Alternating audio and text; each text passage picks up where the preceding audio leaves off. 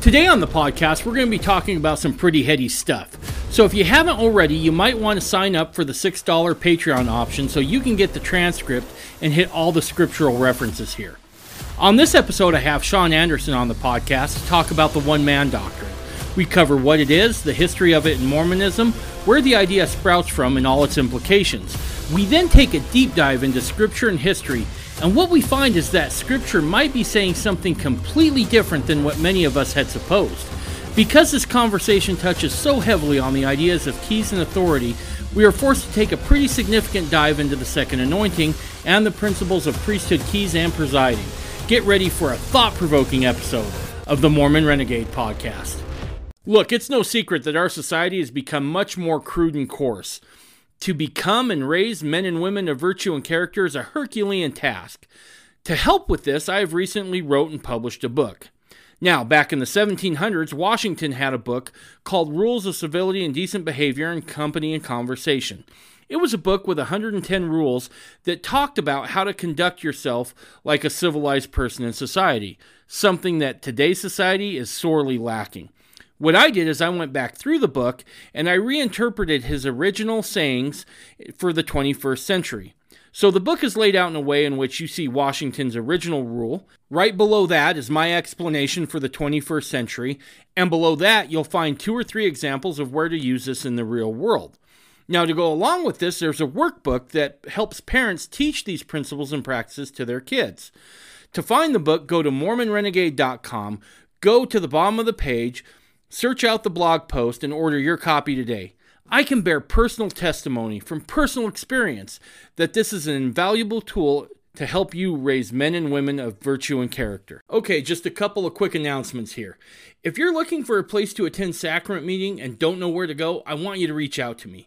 Me and others stand ready to help you find a spiritual home, whether that's a new church, a gathering spot of independence, or even if you just need a soft place to land for a time to learn how to have sacrament meeting in your own home. Myself and others stand ready to help you find that place. All you gotta do is just drop me a line at mormonrenegade@gmail.com and we'll quickly reach out to you to help you find the place you want and need to be. Next, I have felt for a while now that the sisters haven't had a good place to go to have their questions answered without a bunch of dudes creeping around. To fill this need, my wife Tanya has set up a Facebook group just for women to talk about questions about fundamentalism. The name of that group is Mormon Fundamentalism for Women. Now, just a warning, if you're a dude thinking about trying to jump on this site, I'm going to give this to you in my best Liam Neeson impression. I have a certain set of skills, and I'll find you, and I will publicly mock you endlessly without mercy for many, many weeks. So whether you're a fundamentalist woman seeking sisterhood or a woman investigating fundamentalism, this place is for you. Again, the name of that Facebook group is Mormon Fundamentalism for Women.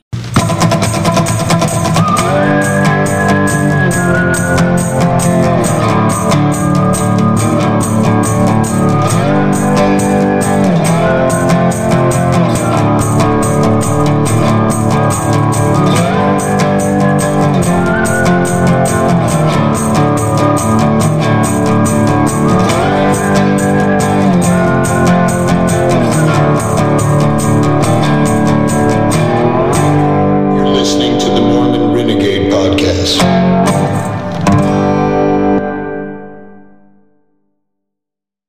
Sean, my man. How you doing, dude? Pretty good. Good. How far did you have to drive this morning?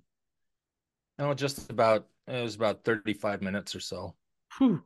Well, thanks for doing that. I appreciate it. I didn't realize it was that far out for you. So Well, if I could have gone to Justin's, it would have only been 3 minutes, but right. But he's out of town, so I couldn't use that facility. Yeah, no, I get it.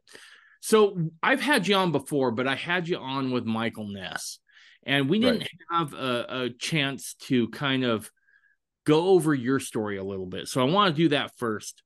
Now, were you raised a fundamentalist? No.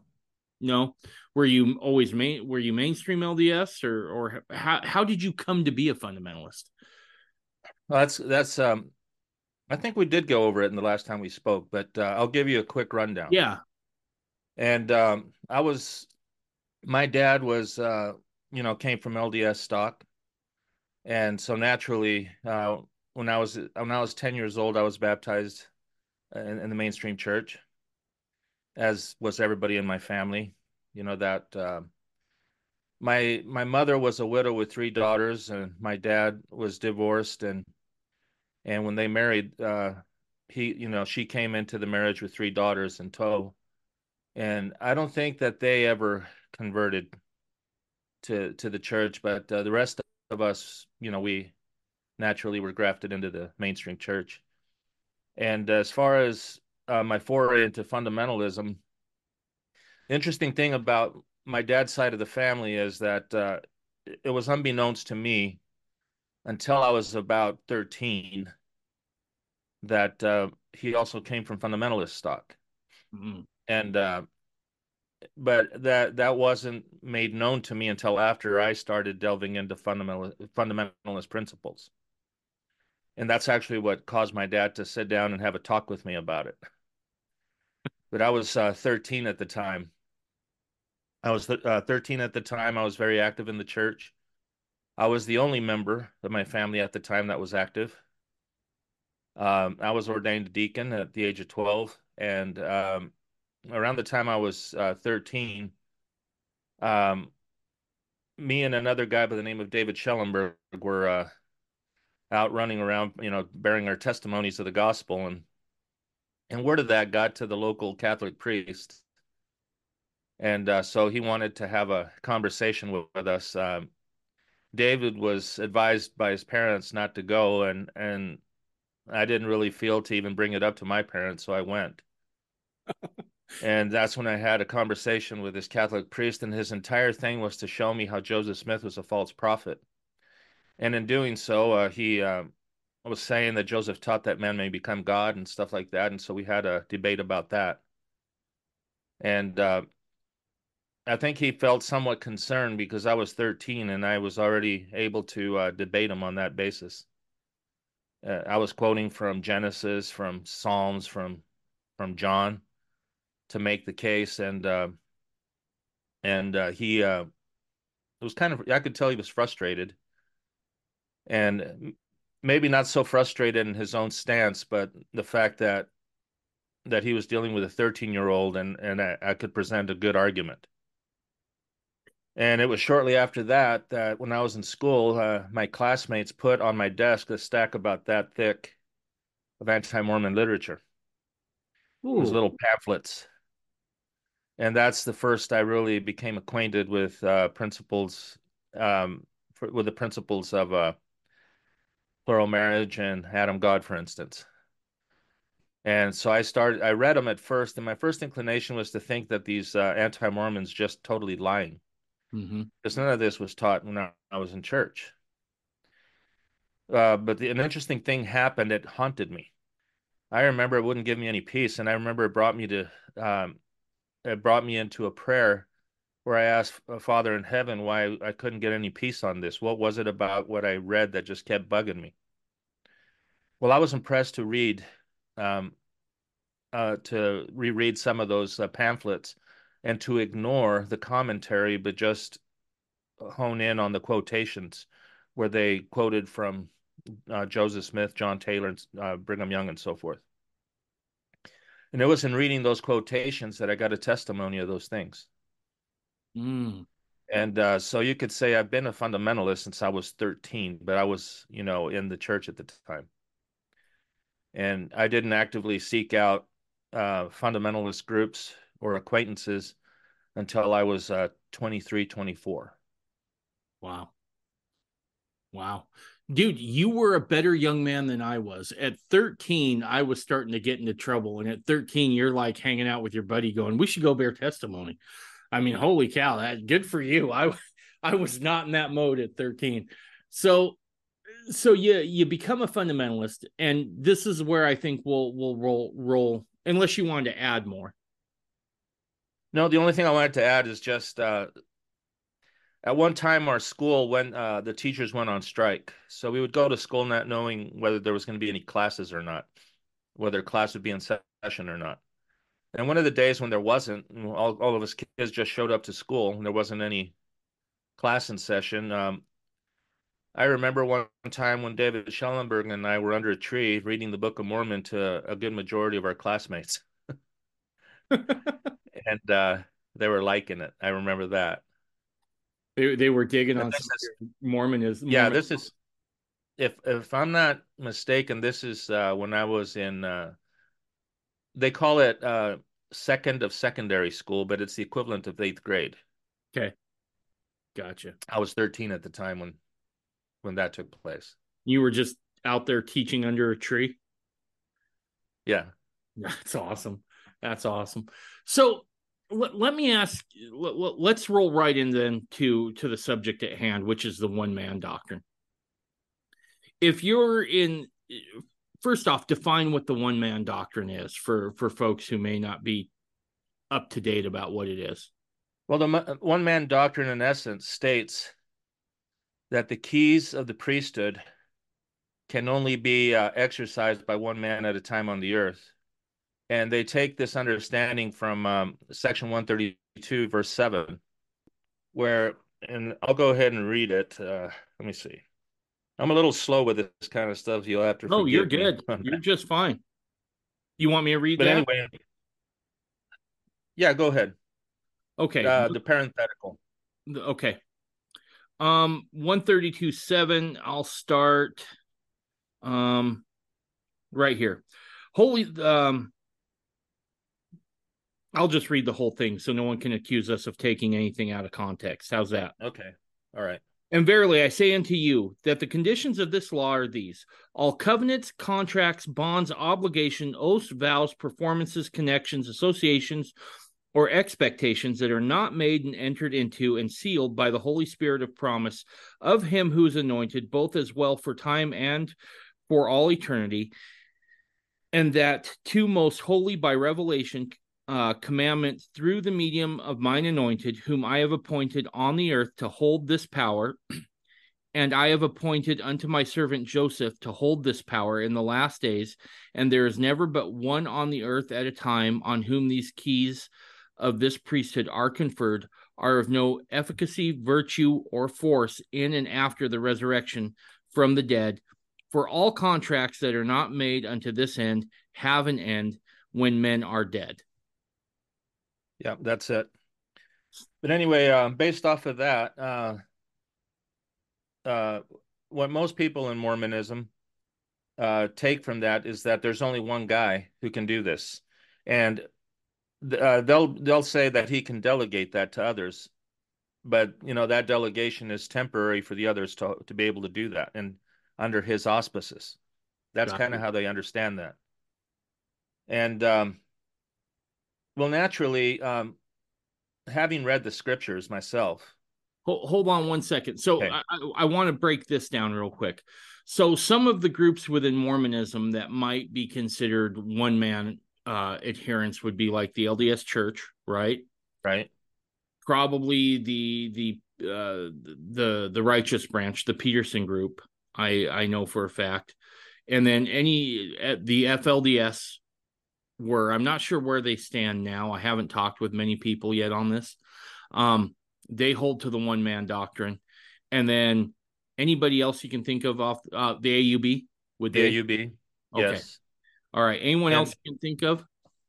uh, I believe the Kingstons buy into that as well.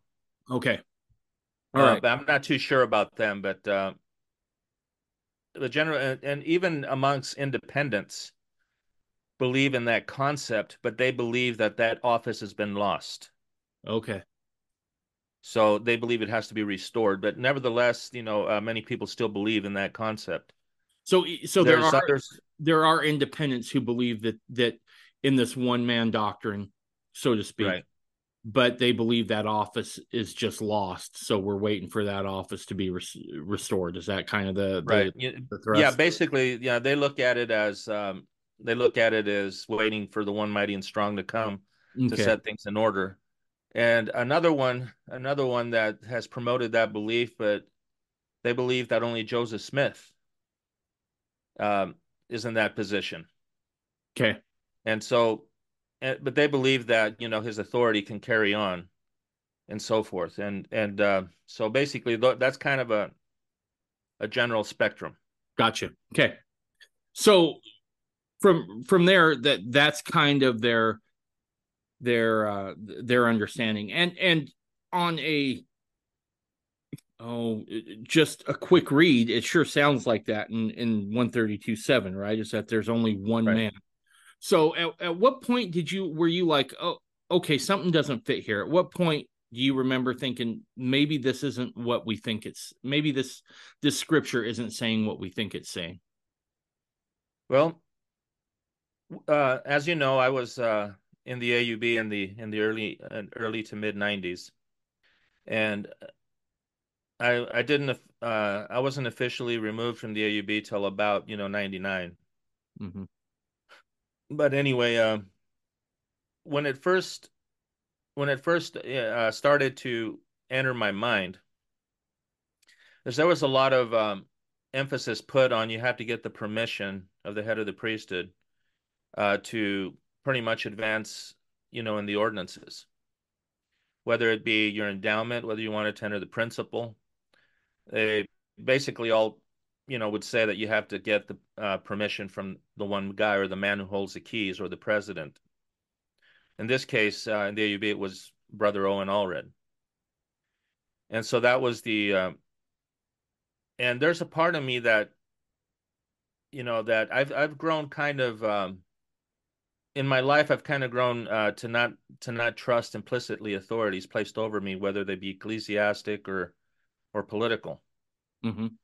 I think many men are prone to prejudice, and they have a tendency. Most people have a tendency to make judgments based on what they hear or without really looking into it, or something triggers them about something you said or whatever, and they form an opinion without actually looking into what you meant. Because sometimes we know we don't speak properly, or we say something that conveys a different idea than what we meant. And in my experience in life, I found that most people do that, whether Mm-hmm. they be in leadership positions or not. I mean, I definitely saw this in the LDS organization from men who were appointed to be leaders, where they would listen to a rumor or whatever, and they went off of that. Right. And I found that generally speaking, this was uh, more the rule and not the exception, Gotcha. which is kind of a shame because it should be the other way around. Right. But anyway, statements like that didn't sit right with me, and to me, it sounded a little too arbitrary. And so I started as I do often, I'll go through a mental exercise. When I first entered the AUB, I was satiated with the idea that the president of the church can lead you astray because he's president of the church. He's not the president of priesthood. So I was told that I was just looking at the wrong office Okay. as the man that can't lead us astray kind of thing. And so it's the president of the priesthood, not the president of the church. And that at times they have been both in the same. So that I was satiated by that for some time. It satisfied me for a little while. But then I started thinking, well, what if the president of the priesthood leads me astray? What then? And Right. I started rationalizing. I can't take that off the table simply because that would be a violation of his agency. Right. Um, and then I got to thinking about what Wilford Woodruff said about that the Lord will not lead someone in this position to lead you astray. For if he did, he would remove him. And I'm thinking to myself, well, first of all, I think a lot of people immediately attribute that the Lord will take his life. Right. But removing can mean something else. He can remove him from a position where he's a prophet by not speaking to him anymore. He could be removed from his position as president of the church.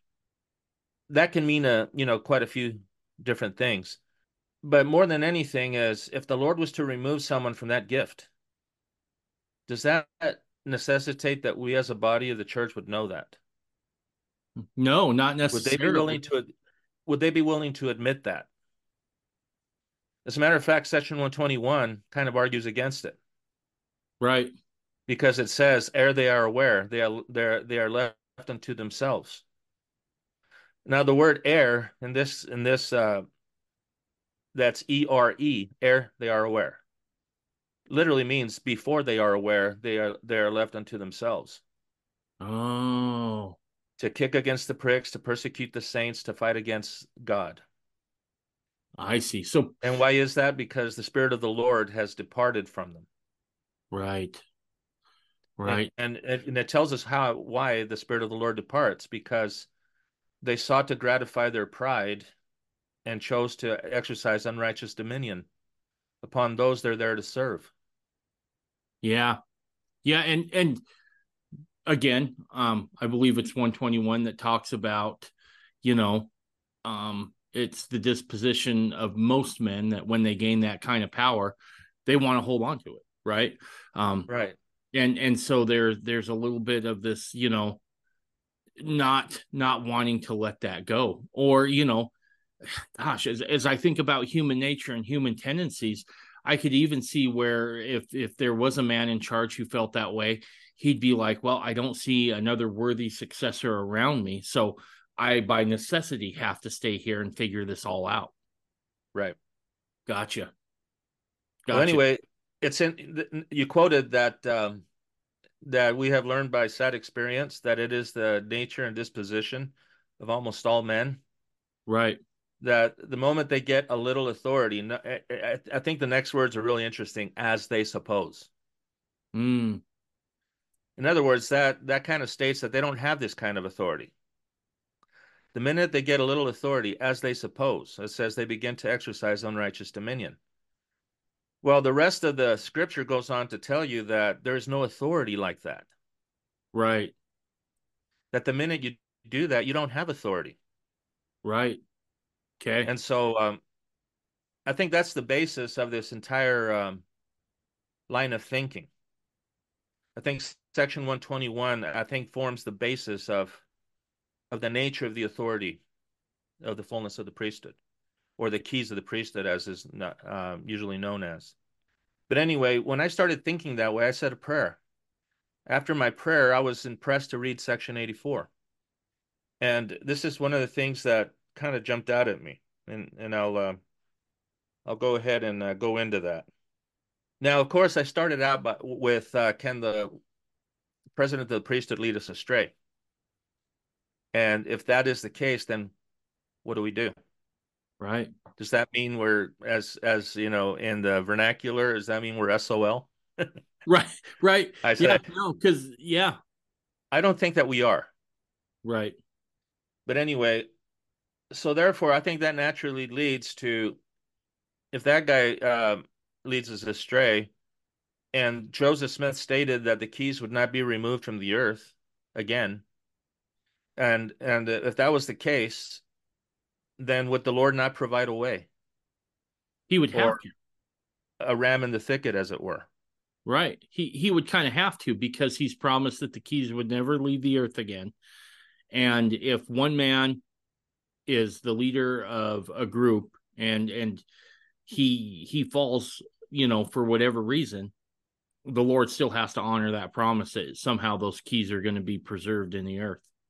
So in um, in Doctrine and Covenants, section 84, starting in verse 33, it says, "For whoso is faithful unto the obtaining these two priesthoods, of which I have spoken, and the magnifying their calling, are sanctified by the Spirit unto the renewing of their bodies," says they become the sons of Moses and of Aaron and the seed of Abraham and the church and kingdom and the elect of God. I find it interesting because it says we become the church. Right. This is after magnifying the Right. priesthood. So I think that that's a question that should be in our mind as to what that means.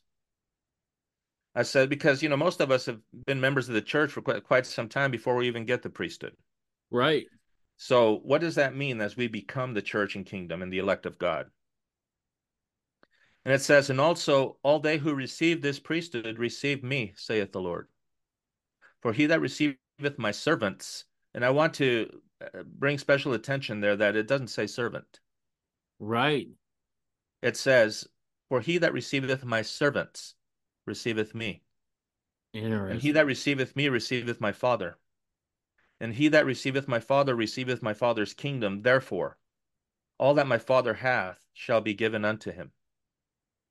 And this is according to the oath and covenant which belongeth to the priesthood. Therefore, all those who receive the priesthood receive this oath and covenant of my Father, which he cannot break, neither can it be moved.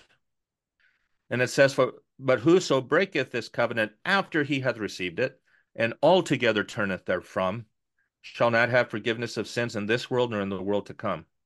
And woe unto all those who come not unto this priesthood which ye have received. Hmm.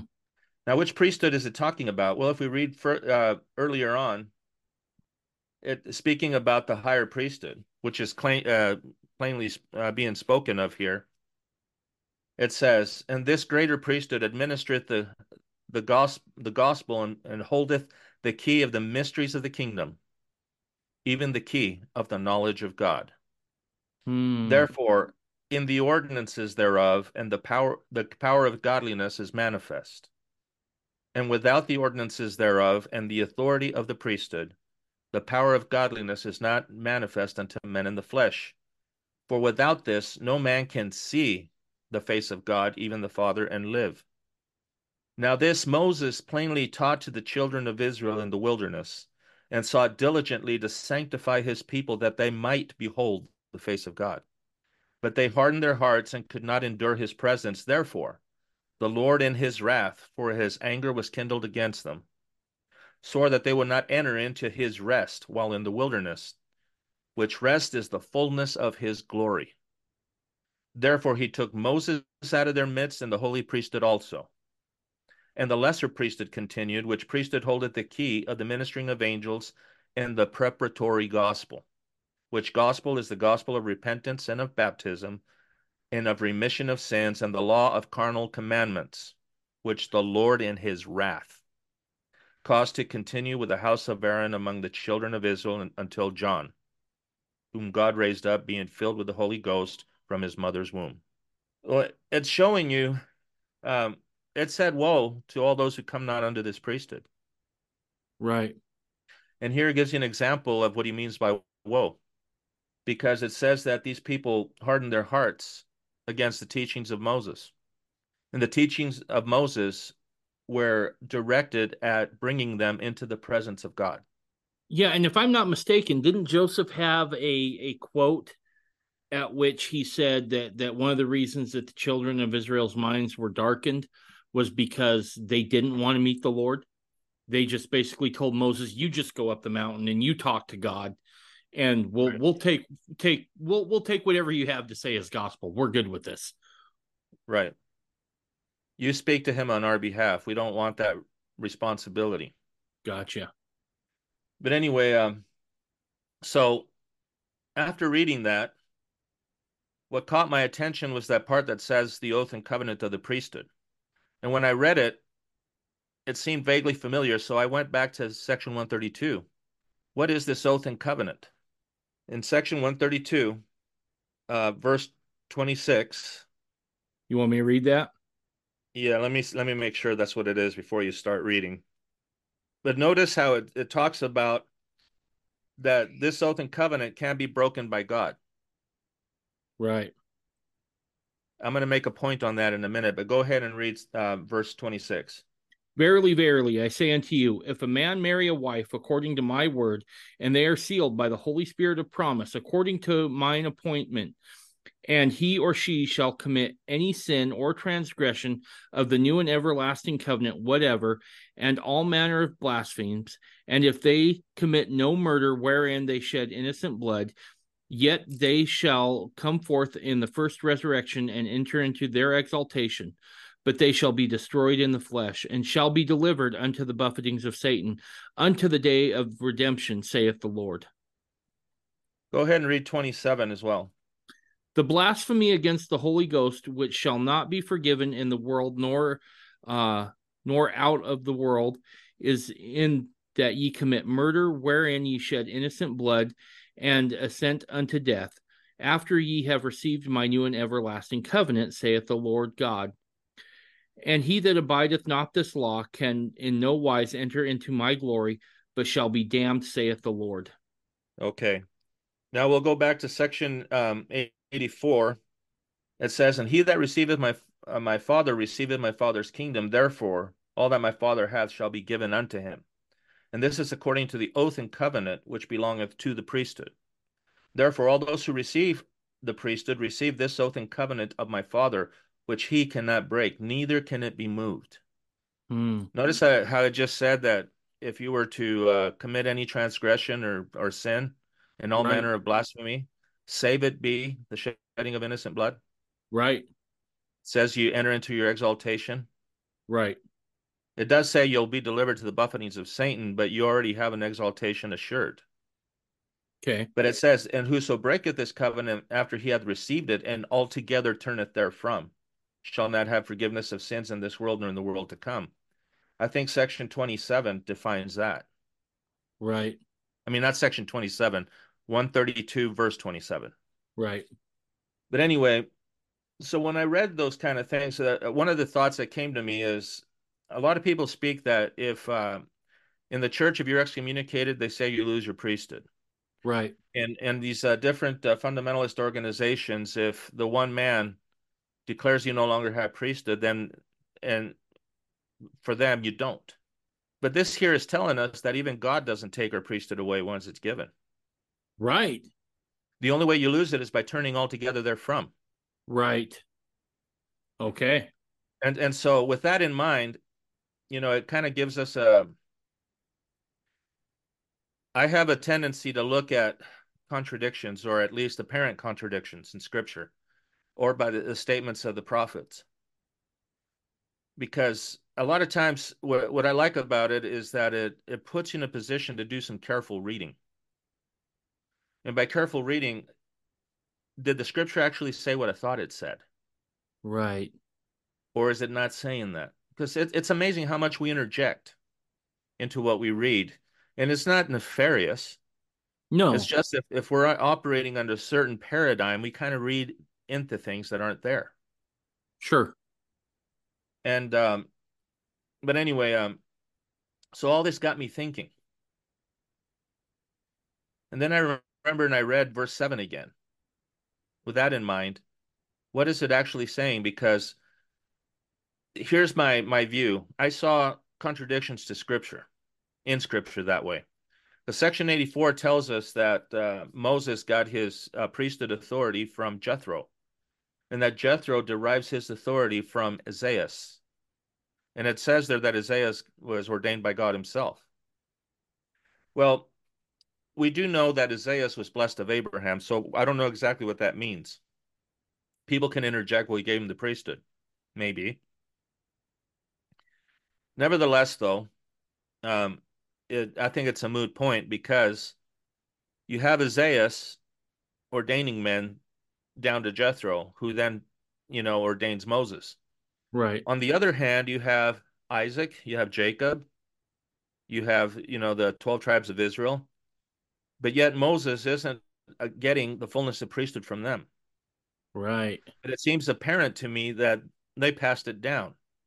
Hmm. Like I'm pretty sure Abraham passed it to Isaac, who passed it to Jacob, Right.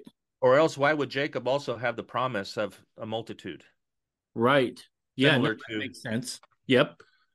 well, anyway, so to me, I saw a discrepancy there. Two lines of priesthood. Hmm. Section 132, verse 7 seemed to be in contradiction to that.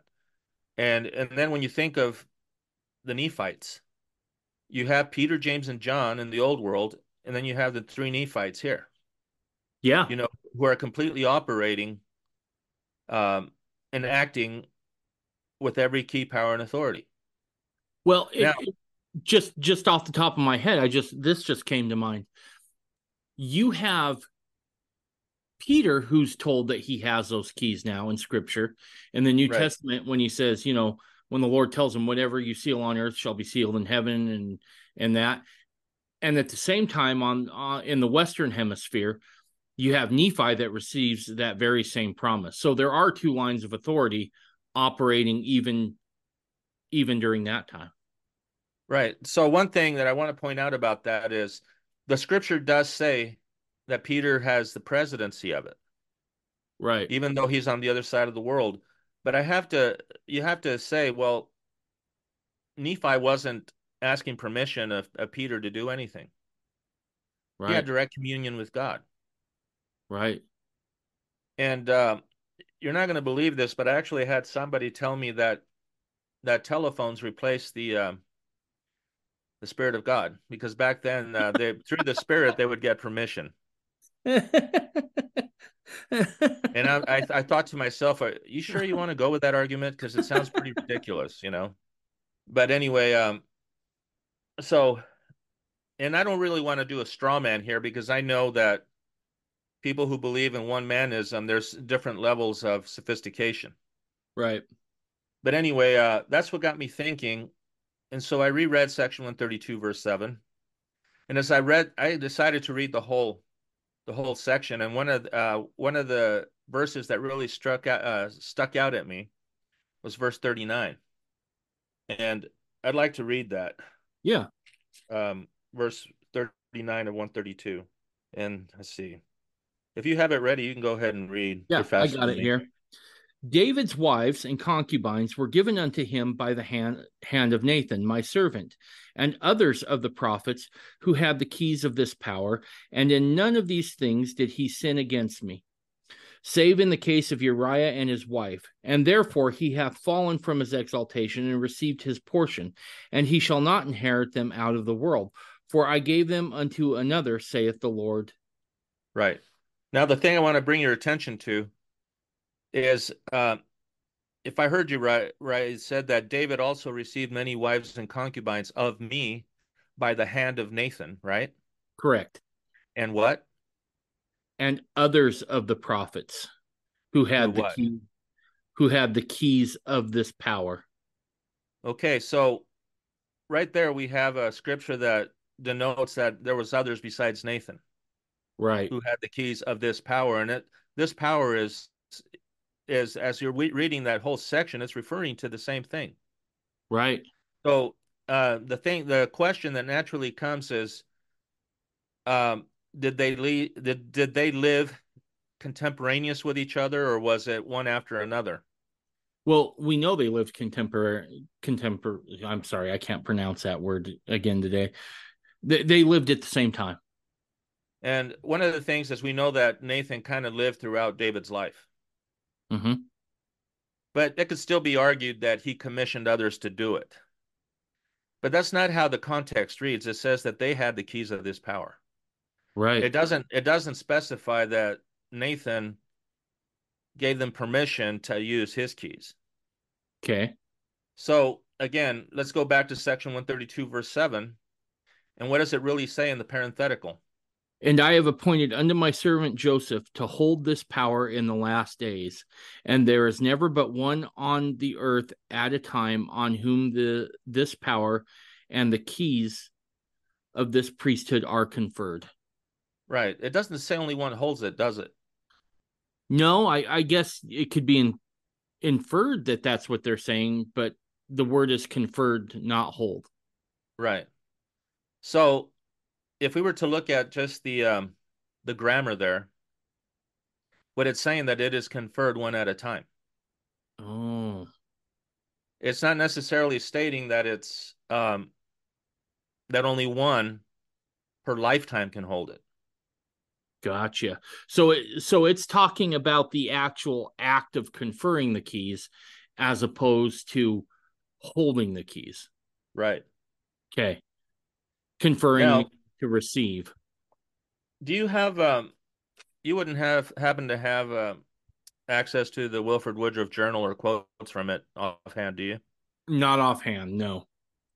I'll search it really quick. But in the You were saying in the Wilford Woodruff what? yes, the date is December 18th, 1857.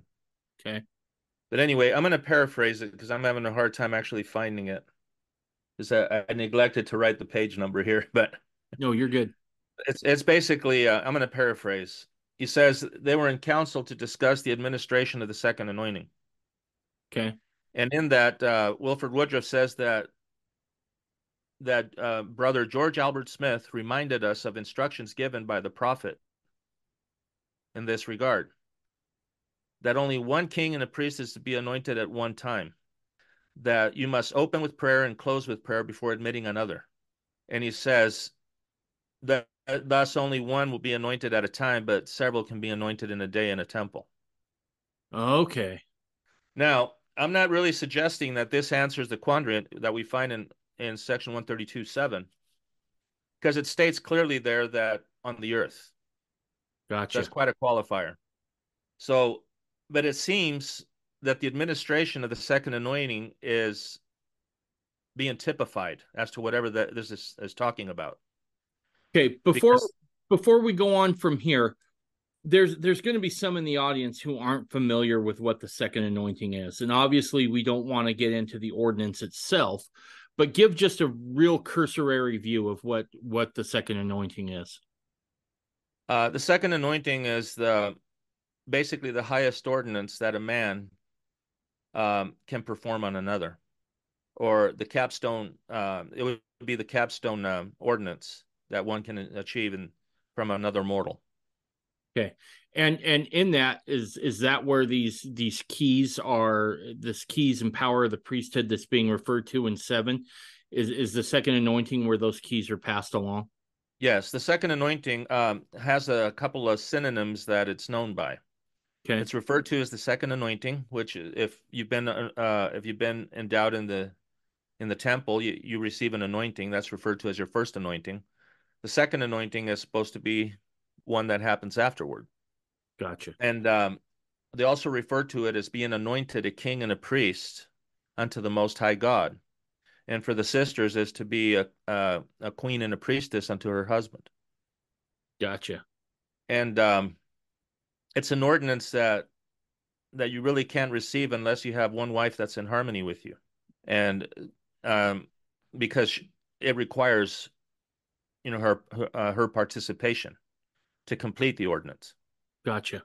And the other thing it's also referred to is the second endowment. Okay. All right. And oh, one more word, and this Joseph Smith coined this term. He referred to it as um, receiving the fullness of the priesthood, and the other one that was referred to as being sealed by the Holy Spirit of promise. Okay. All right. I So just it's pretty wanted to, important. yeah, pretty, yeah, heavy stuff for sure. So, yeah, I just wanted to clear that up because I think that factors in heavily into this. So when what back to the Wilford Woodruff Journal, he's basically saying that you every this is not a group ordinance, right? I mean, some ordinances are, if we look at the endowment, certainly that can be done in groups. Right. This one has to be done, the second anointing, one at a time. Right. And so we're thinking here that this is what 7 could say in conjunction with some historical evidence from Wilford Woodruff, where it talks about opening the meeting with prayer and closing the meeting with prayer, and only one couple, if you will, goes through at a time to receive this. Right. And Okay. I'd like to point out that in that ordinance, men and women are considered one. So when you say one man, it includes the man and his wives Just like we look for at like an wives. Elohim unit, so to speak. Right.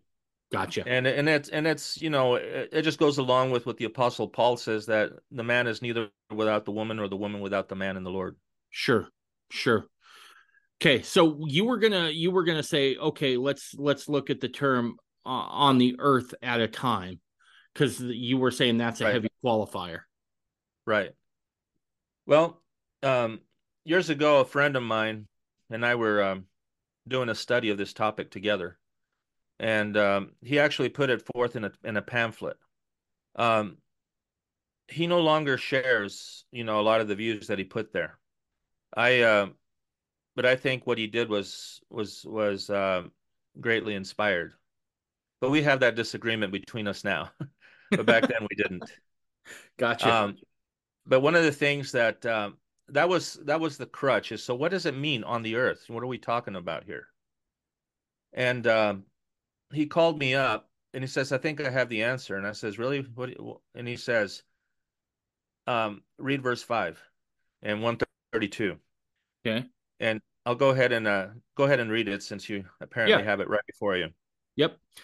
For all who will have a blessing at my hands shall abide the law which was appointed for that blessing, and the conditions thereof, as were instituted from before the foundations of the world. Okay. Isn't that interesting? It's Yeah. saying, for if you will have a blessing at my hands, you must abide the law upon which that blessing is predicated, you know, as was instituted from before the foundation of the world. Then it goes on to say, and the conditions of this law are these in verse 7. Okay. So you should read verse 7 with verse 5 in mind. Okay. Now, here's the way I understand it now. I didn't understand it, when I first read it, but immediately when I read that, the light bulb went off in my head. And I says, don't tell me what you think it means.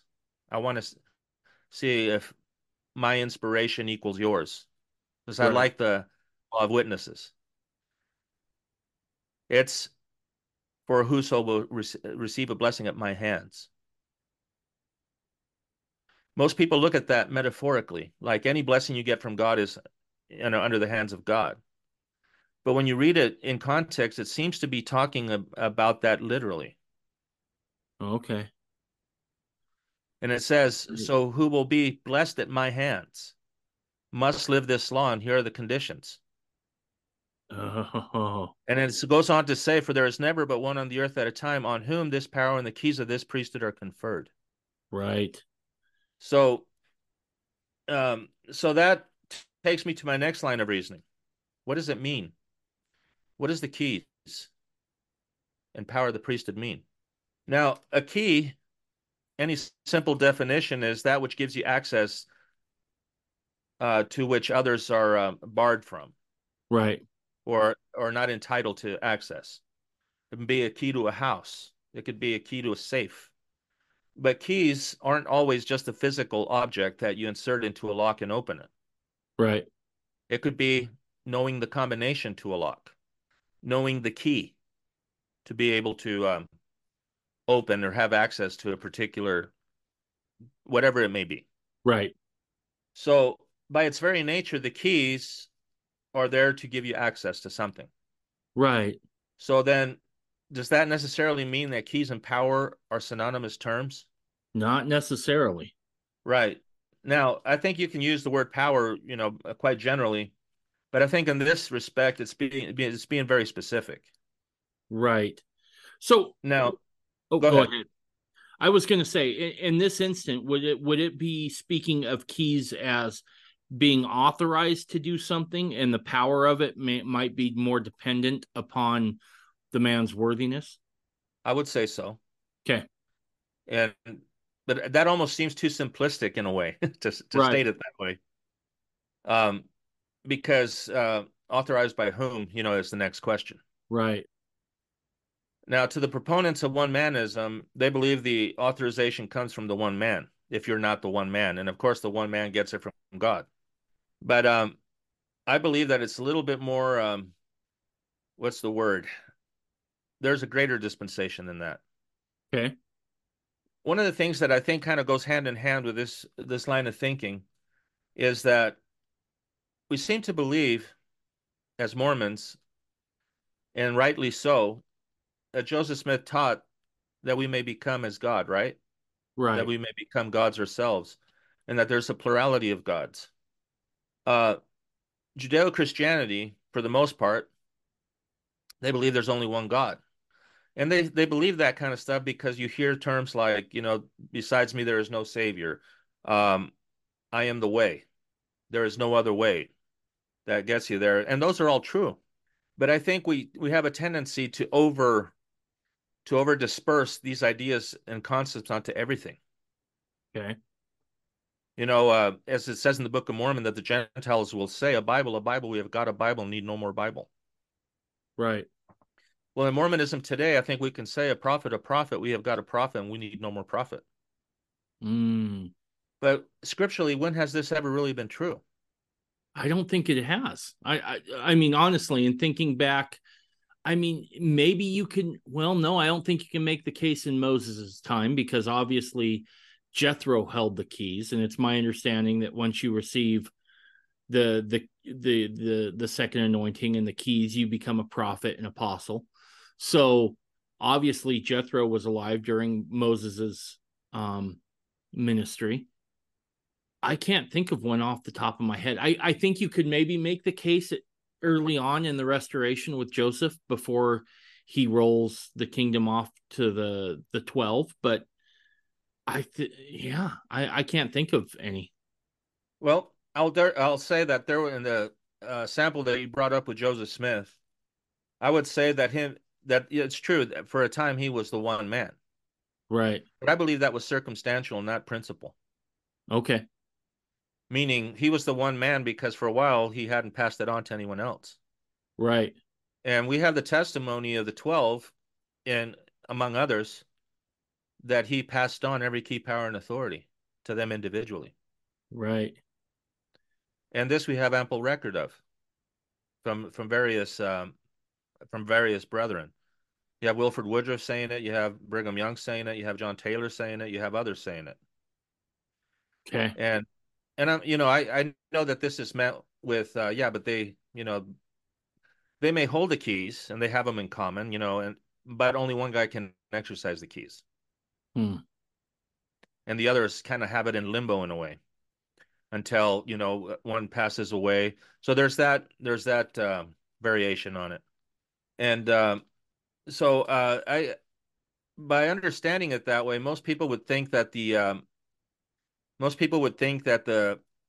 great apostasy took place by them rejecting the one man. But that's not how Isaiah foresaw the great apostasy. That's not how Parley P. Pratt or Joseph Smith or any of them spoke of the great apostasy. They spoke of the great apostasy as have broken the new and everlasting covenant and as changing the ordinances. Okay. That's the qualifier they use for apostasy. Now, I dare Interesting. say that a belief in one manism almost facilitates apostasy. And how so? Well, if you have a one man that begins to state things that aren't scripturally sound or sound in relation to the previous prophets, you dare not question him because you're going against the one man. Right. So these changes begin to happen based on the fact that, well, he's the one guy, he can do it. Okay. And So so, that's one of the pitfalls of the one man is that now you can basically just change everything carte blanche, right? right now, that's oversimplifying it in a way because I don't think that they do it so brazenly. Sometimes they do, but more often than not, they're a little bit more subtle about it. Okay. And sometimes I even wonder if they're even all that aware that they're doing it. Gotcha.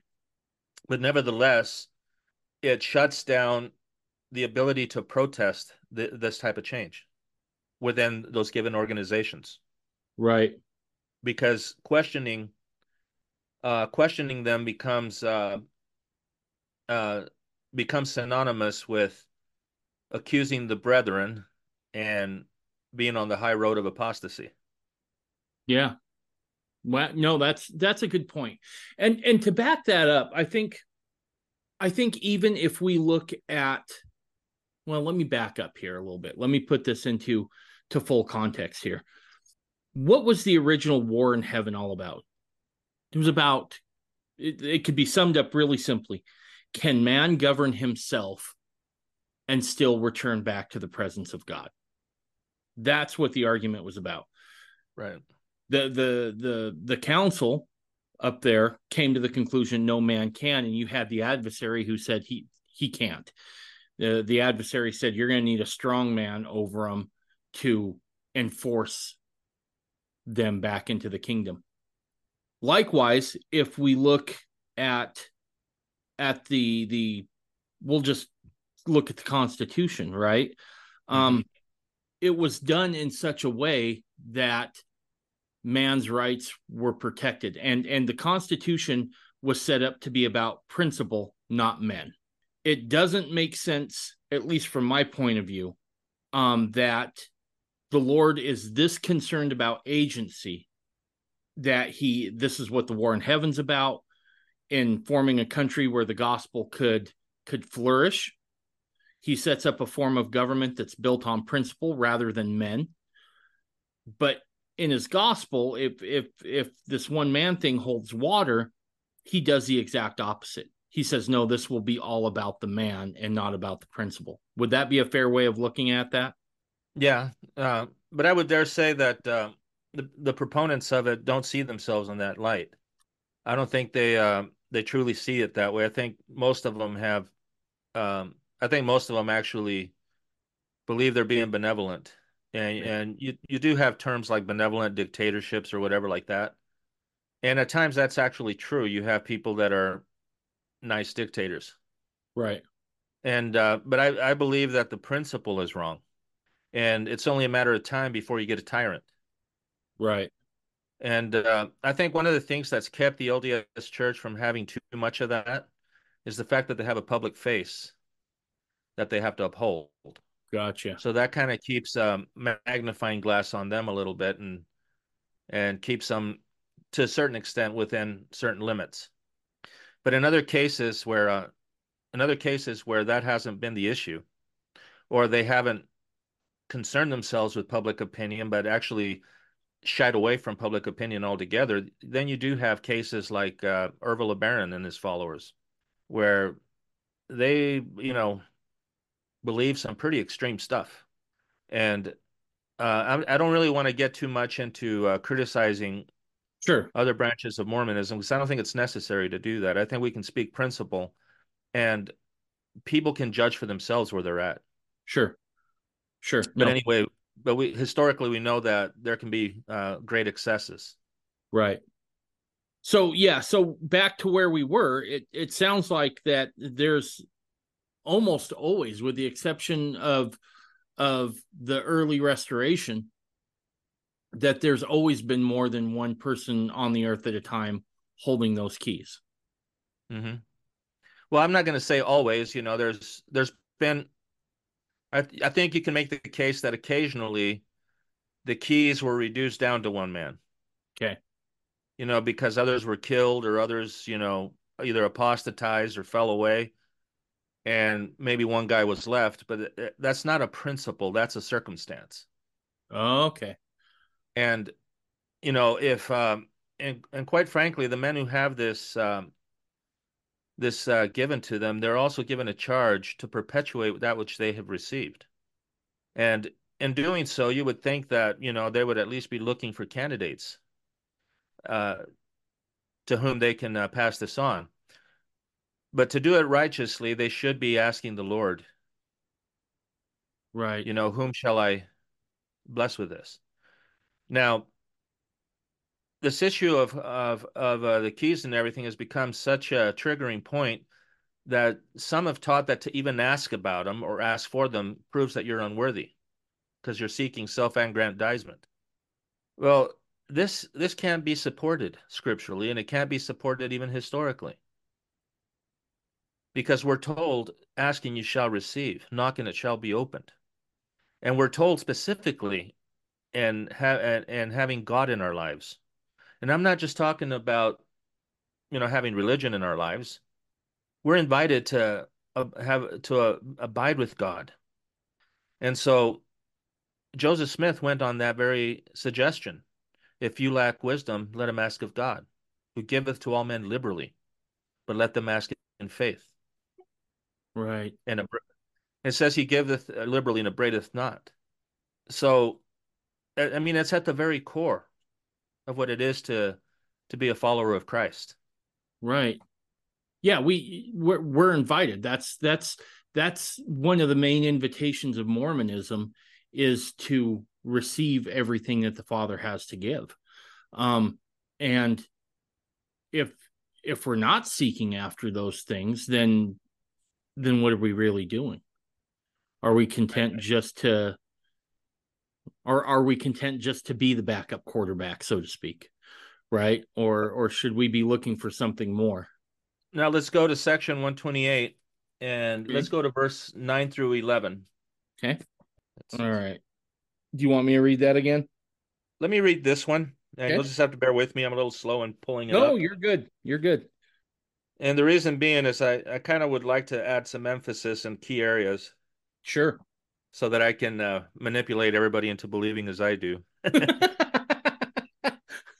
But anyway, I say that jokingly. I hope you know that. But it says, it may seem to some to be a very bold doctrine that we talk of, a power which records or binds on earth and binds in heaven. Nevertheless, in all ages of the world, whenever the Lord has given a dispensation of the priesthood to any man by actual revelation or any set of men, Mm, notice that, yep. or any set of men, this power has always been given. Hence, whatsoever those men did in authority in the name of the Lord, and did it truly and faithfully, and kept a proper and faithful record of the same, it became a law on earth and in heaven, and could not be annulled, according to the decrees of the great Jehovah. This is a faithful saying, who can hear it? And again, for the precedent, Matthew 16, verses 18 and 19. And I say unto thee that thou art Peter, and upon this rock I will build my church, and the gates of hell shall not prevail against it. And I will give unto thee the keys of the kingdom of heaven, and whatsoever thou shalt bind on earth shall be bound in heaven, and whatsoever thou shalt loose on earth shall be loosed in heaven. Now 11 is this is where it really nails it. Now the great and grand secret of the whole matter, and the summum bonum of the whole subject that is lying before us, consists in obtaining the powers of the holy priesthood. For him to whom these keys are given, there is no difficulty in obtaining a knowledge of facts in relation to the salvation of the children of men, both as well for the dead as for the living. Herein is glory and honor and immortality and eternal life, the ordinance of baptism by water to be immersed, therein in order to answer to the likeness of the dead, that one principle might accord with the other. To be immersed in the water and come forth out of the water is in the likeness of the resurrection of the dead and coming forth out of their graves. But anyway, notice how here it says that the summum bonum and the subject of the whole matter lies in obtaining. Right. Right. And it's almost a commission that these keys that within the priesthood we should be looking to obtain these keys, correct? Correct. Which if that's what we're if that's what the emphasis is there to obtain those keys, one manism can't really be a thing within this context. Right. Now, I do want to say something in regards to order within the kingdom of God, whether it be the church, kingdom, or priesthood, or however you want to frame any quorum. Um, I do believe in order. I do believe there should be someone who presides in the various quorums. But what I contend is what the nature of that presidency is. In other words, I differentiate between the keys generally and having the right to preside. Yeah. In other words, um, if we have a quorum of elders, not all of them can preside at the same time in that quorum without there being confusion. Right. One way to exemplify this is, let's say I'm in an elders quorum and I visit a widow. Let's say I'm doing my home teaching and I'm visiting a widow and I realize that she has a leaky roof and it's in really bad shape. I don't have the authority to speak on behalf of the quorum saying we'll be here on X, we'll be here at such and such time. Right. I have to first talk to the president of the quorum. And it's not because he has any authority above mine, but he's been vested with the ability to represent the whole quorum, Gotcha. to speak on our behalf and to do business on our behalf. So now I come to him and say, this widow needs a roof. Well, he has the ability to see where the quorum's already allotted, Right. where the quorum's already spending its time on it. And so he knows where the vacant times are, where he can assign it. Gotcha. That's not him exercising authority over me. It's just maintaining order. Right. And in our meetings, he presiding in the meeting means he maintains the order of the meeting Right. by, giving time so people speak in turn rather than out of turn. Right. Yeah, and I agree with you totally. I had an episode on here with Michael Ness late last year about the difference between priesthood and presiding, Right. and broke this down. And I agree with you totally. And I think at least this is how it works in my simple mind. I looked at presiding as more of the guy who kind of sets the agenda a little bit, or Right. sets the direction in that time. Um, Not necessarily he has any more authority than anybody else, right? That wouldn't make Right. sense either. You use the analogy of an elders quorum. Well, if you're all elders, nobody has any more keys or priesthood authority than the president does, right? The president holds the same priesthood The as rest the of the rest of elders, his yeah. quorum. So he's simply there to help set the agenda. Correct. And so, and others can bring in things to consider during that meeting. And so the man presiding he has to be aware of the amount of time allotted they have. He has to try to balance pro and con arguments, pro and con on any given subject, and make sure that there's no one speaking over the top of someone else. Right. And so it's just basically maintaining order. In other words, he has the gavel like a judge does in a courtroom. Right.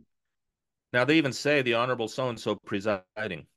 And in most cases, the judge listens to a case more than interjects.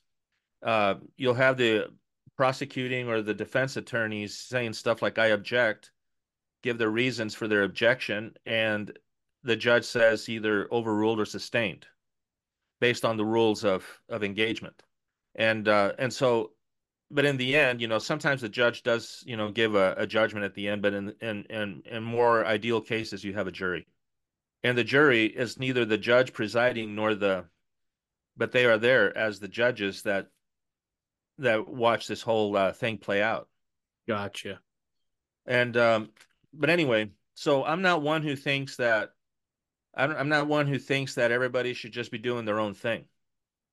We should actually all be engaged in doing the work of God. Right. But we have to also understand what that is. So it lays the responsibility on us to know for ourselves what the Word of God consists of, and then to see who is aligning himself to those principles more. Then we also have to realize and find out, is there a line of authority that comes down to this individual? And I kind of rather like the free market of ideas, the free market of goods and services, but also the free market in priesthood. Because as an individual, you can then judge who of these guys who may or may not have the authority is acting Mm. within the realm of what I've studied to be the kingdom of God. And Frederick Bastiat, and this kind of ties in the political and economic and religious freedom kind of all in one. Frederick Bastiat wrote a book called The Law, but in it he wrote, this principle can be used in various fields. In the field of religion, he said, how do you know whether a pastor is a true pastor of God or a priest? He says, ask yourself the question, does the pastor serve his flock, or does the flock serve him? He actually says that he He uses said the that, yes, pastor. he said that, and Okay. he also said, does the priest or pastor serve his faith, or does the faith serve him? And he Interesting. says, and you may usually come, from that simple question, you may know whether you have a true shepherd or a wolf in sheep's clothing. Gotcha. Interesting. Yeah, and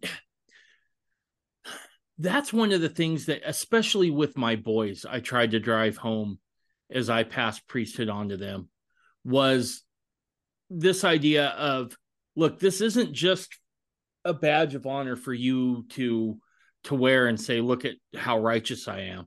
This is a commission to serve, right? You Right. receive any of these things from the deacon on up to someone who's received their second anointing. this is a commission to serve, and the level of service goes up as you progress through these priesthood offices. And so I like what you brought out there, that is this man serving, or is he looking to be served by having this authority? Now, of course, sometimes it takes a little bit more discernment than simply asking that question, because I don't know of too many imposters out there that are going to be that open about the people serving them. But as you see their policies, as you see, how they the rhetoric that they use. This episode of the podcast is brought to you by DeseretFlag.com. I've said this before and I really mean it. Mormonism isn't just a religion, it's a culture. As such, it has its own vernacular and practices, but also its own symbols. And those symbols become even more important and prominent when you look back into our history. Perhaps one of the most recognizable symbols of Mormonism is the Deseret flag. This is the flag that I use as cover art in this podcast. This was also used for a good chunk of time during the pioneer era in Utah. Now, today we have people who want to replace the existing Utah flag with some other progressive monstrosity. Well, I think it's damn past time that we start pushing back here a little bit in Utah. Our friends at Defending Utah are here to help you with that. Now, if you go to DeseretFlag.com, you can now purchase your own Deseret State flag. It's time here that we start making ourselves known and join the resistance against those who seek to rewrite our state's history. Go to DeseretFlag.com or check out the link in this episode's page show notes and get yours today. Can't get enough of the Mormon Renegade podcast? Well, good news. We're on Patreon, and there's 3 packages that you can choose from. The first one, the Slightly Rowdy package, allows you to hear the podcast without all those pesky commercials getting in the way. For those who want a slightly more in-depth experience, there's the Stirring It Up package, where you can hear ad-free audio, ad-free video, and transcripts. Finally, for those who want to go full Renegade, that package is available too, where you can get everything in the previous 2 packages, plus an extra show where myself and Ben Winfield break down the news of the day from a very Mormon point of view. You will also get exclusive access to Renegade Chat, and on there you'll be able to talk to others about the show or whatever topics are on your mind. Go to Patreon today and get your exclusive content. You can kind of discern it fairly quickly whether the people are there to serve him or he's there to serve the people. Right. It's going to become kind of apparent if you go into it with your eyes open. Right. Now, it's been said before, but this statement, I love it. It says that he who will not reason is a bigot, he who cannot reason is a fool, and he who dare not reason is a slave. And I think we can all think of examples in our lives where we've met someone in all 3 of those categories. But I dare say that the majority of people fall under the 3rd category. Right. Most people are intelligent, and most people are, willing to consider things, but where they dare not, meaning they don't dare question authority in any degree, especially authority that they have great respect for, then at that point, they're not necessarily giving the support to those people that they should, but they're more sycophants. And they dare not reason if they feel that reasoning is going to take them somewhere that doesn't agree with them. And I'm not saying that, and that I think people can be wrong, right and wrong at the same time. Just because you question someone doesn't mean you're going to throw them under the bus. Right. But quite frankly, if you take that attitude and you do support someone, I think you'll be a greater support to them, because you'll be able to tell them, watch out for these pitfalls. Yeah. You'll be in a position to sustain them from a position of strength rather than one of weakness. This is one of the things that made the U.S. military so successful, is that commanding officers generally taught their job to the rank below them. Right. So if anything was to happen to them, the chain of command would remain. Right. And a lot of these other, like, let's talk about the Iraqi Republican Guard, for instance. They were kind of an elite group, but they had a very tiered line of authority. and there was no fraternizing at all between officers and enlisted men and so forth. It was kind of like a nobility thing, Okay. nobility and peasants. So yeah, you kill off an officer, the army doesn't know what to do. So Gotcha. it actually shoots itself in the foot. Right. And by sharing in authority and by sharing and delegating, the American military became extremely powerful Right. Because because there you was could kill always off officers and you still had people competent enough to lead. right. Okay, interesting. And yeah, going back now, and that makes me go back to what those early brethren's idea was about the apostasy, right? It wasn't simply killing off the appointed servants. It was more a turning away of the ordinances and changing some stuff Right. caused the apostasy, not necessarily killing them off, because theoretically there could have been enough men in there to perpetuate that with the 12. That's okay. That's fascinating. That's Well, good not stuff. only that, but if you look at Catholic um, claim to authority in modern times, they'll show you a line of ordination all the way back to Peter. Right. Yeah. So if we're going to believe, so if, from my standpoint, and this might be oversimplified and to some people probably a straw man, but I think that simplicity is actually quite deep in a way. Yeah. Because if we are to believe the one man doctrine is a doctrine to be held inviolate, then why aren't we Catholic? Because they can actually state that the keys were handed to Peter by the Lord Himself, and that those were handed on through what they call apostolic succession. Yeah. Yeah. No, you asked a good question. Yeah. Yeah. Yeah. I suppose if you were going to hold to that one man doctrine being inviolate, that the guy who has the keys can never lead you astray. Yeah. I Well, mean, obviously, one of those guys somewhere along the line did lead us astray, or we wouldn't have a necessity for a restoration. well, and I think the same argument could be applied to Mormon fundamentalism, correct? Mm-hmm. If the one guy can never lead you astray, then none of us should be living fundamentalist principles at this point, right? Because the one man said, no, no, those you don't need to worry about those anymore. I kind of know how they get around that. And, they say that, yeah, Wilford Woodruff made some statements, but secretly he made provisions for it to continue. And that John Taylor, ordained these gentlemen at the 8-hour meeting. And apparently they were kind of held them in limbo until the church gave them up, and then they sprung up and started. Historically, there's a lot of issues with that interpretation of the events. Um, from what I've been able to read in the history of those events is that John Taylor set men apart to keep the principle alive, Mm-hmm. because some of the men that he called to do that already had the fullness. Men like George Q. Cannon and what's his name, L. John Nuttall. Okay. Those men already had some of this stuff, and so I don't think it was an issue of handing over keys per se. Right. It was a charge to keep these things alive to some men that had the keys, and to those who didn't have the keys, a charge to obtain them. Now we have record that John Woolley was given the second anointing not too long afterwards. Okay. But considering some of the, I'm thinking of a letter that John Taylor wrote to stake presidents across the church, saying that they've been negligent in seeking out and recommending people for the second anointing.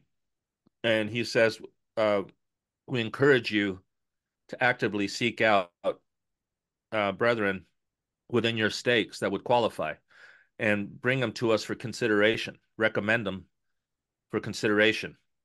And he says, as presidents, as stake presidents, we presume you have yours.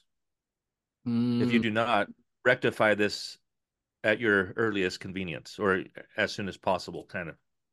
So, yeah. with that in mind, there's quite a few people with the keys. Right.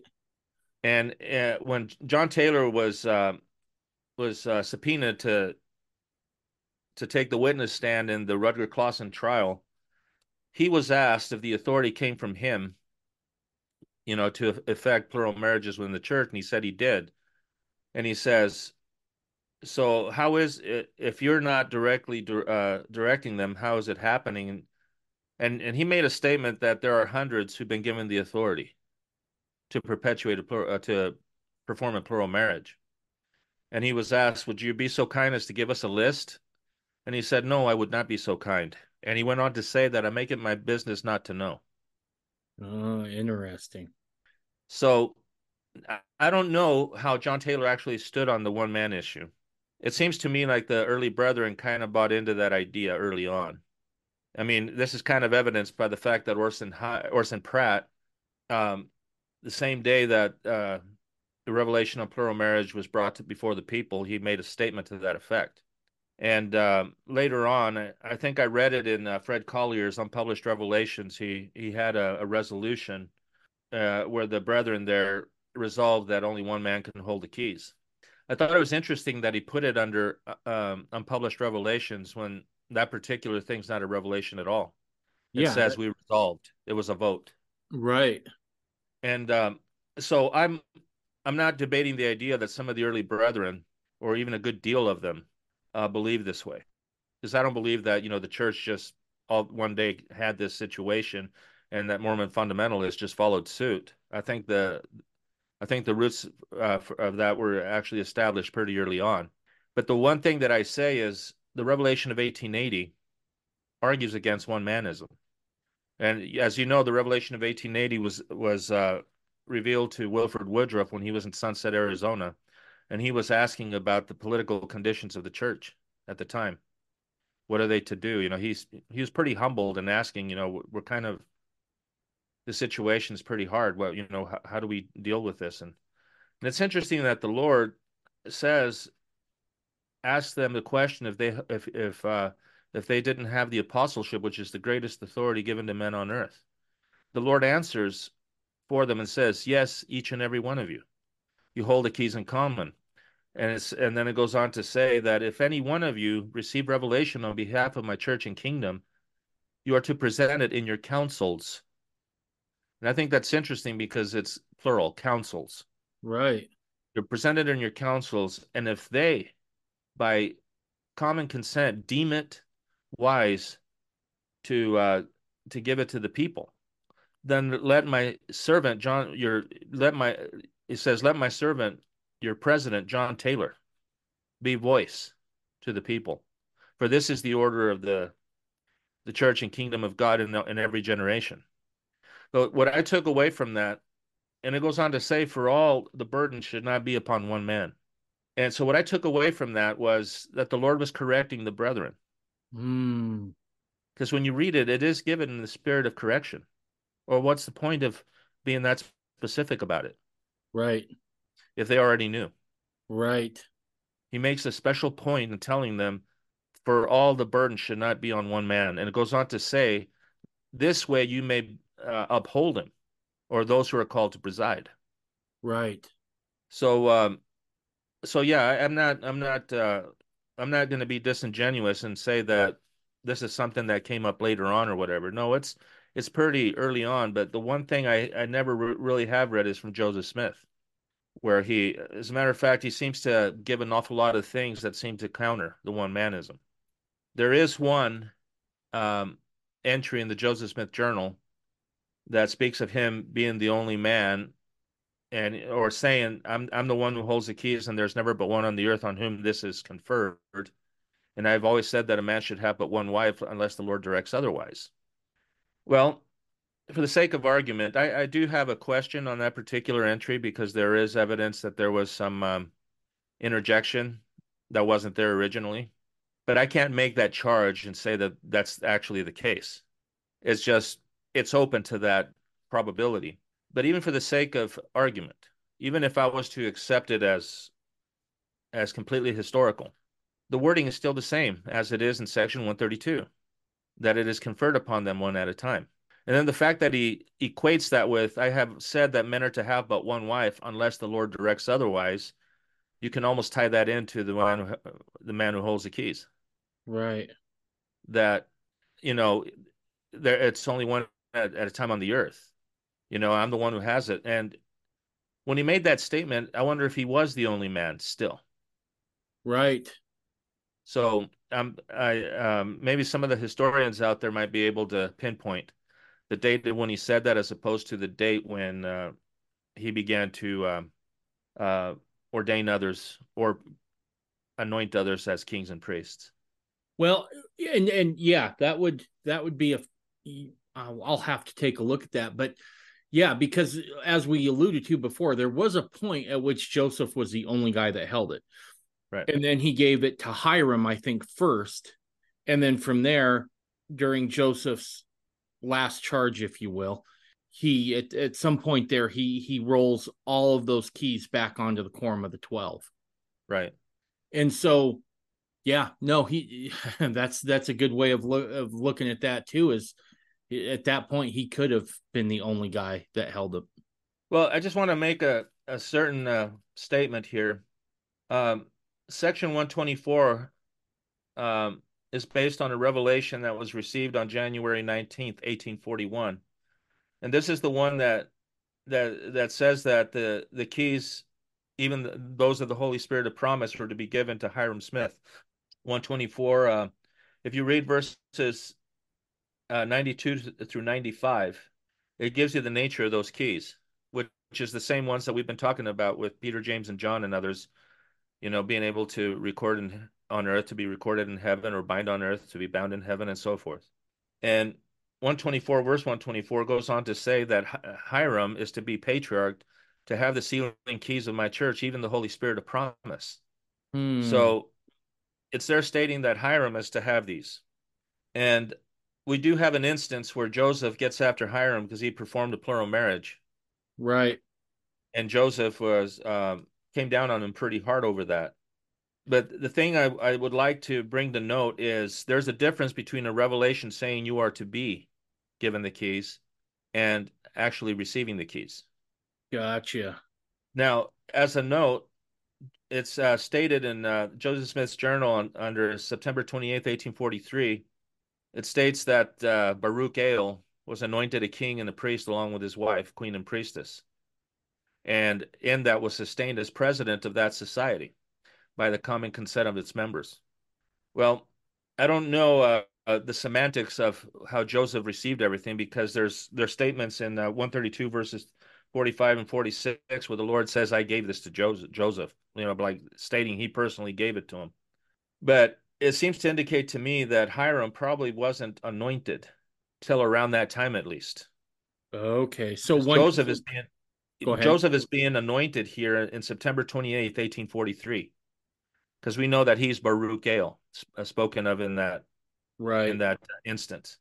And so, and then when you have Section 124 is revealed in 1841, there was a lapse of time between the revelation of Hiram having received these revelation saying that Hiram is to receive these keys from the time he actually received them. And it's possible that Hiram, misunderstanding the revelation, acted on it. I understand. Okay. So Hiram's in 124, Right. Hiram is promised that at some point he'll receive those keys, which Right. again was in October. Excuse me. Looks like October 20. January January 19th, 1841. Okay. All right. And we don't have Joseph receiving it actually until 1843, right? Yeah, I have to say, make a special note there. It's one thing that's interesting is the brethren that received these under the hand of Joseph Smith, when they built the temple in Nauvoo, they repeated the ordinance. Okay. And I think, I'm just speculating here, but I think they did it so that it's done in more proper order. Gotcha. And it's possible that Joseph had it redone by a human hand. It's After possible he gave it to someone else first and then they did it to him.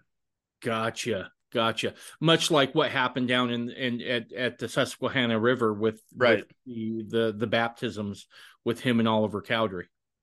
right. Now, Okay. if we read section 124, verse 124, it's um my memory's a little fuzzy, but I think if I remember correctly, I'm going to make a point with it. Okay. It says, "First I give unto you Hiram Smith, to be a patriarch unto you, to hold the sealing blessings of my church, even the Holy Spirit of promise, whereby you are sealed up unto the day of redemption, that ye may not fall, notwithstanding the hour of temptation that may come upon you. Notice here it says to be, Right. and then to hold. So it's speaking in a future tense. I Right. mean, it could have happened immediately thereafter, but judging by the historical record, I don't think so. Gotcha. Because as we know, Hiram was opposed to the principle until he was converted. Okay. All right. And and a lot of what we're talking about is actually revolves around section 120, 130, 132 quite a bit. Right. Now, if this is the case, so often we look at 132 as simply being about sealings or plural marriages or those sorts of things. But given the context we've looked at this in, this could be not just about that, but also about receiving keys and understanding authority and power of the priesthood as well, right? Right. Interesting. Which should really change, because I could kind of get how people could have read that in there then if they're not understanding fully the context of what they're reading about, right?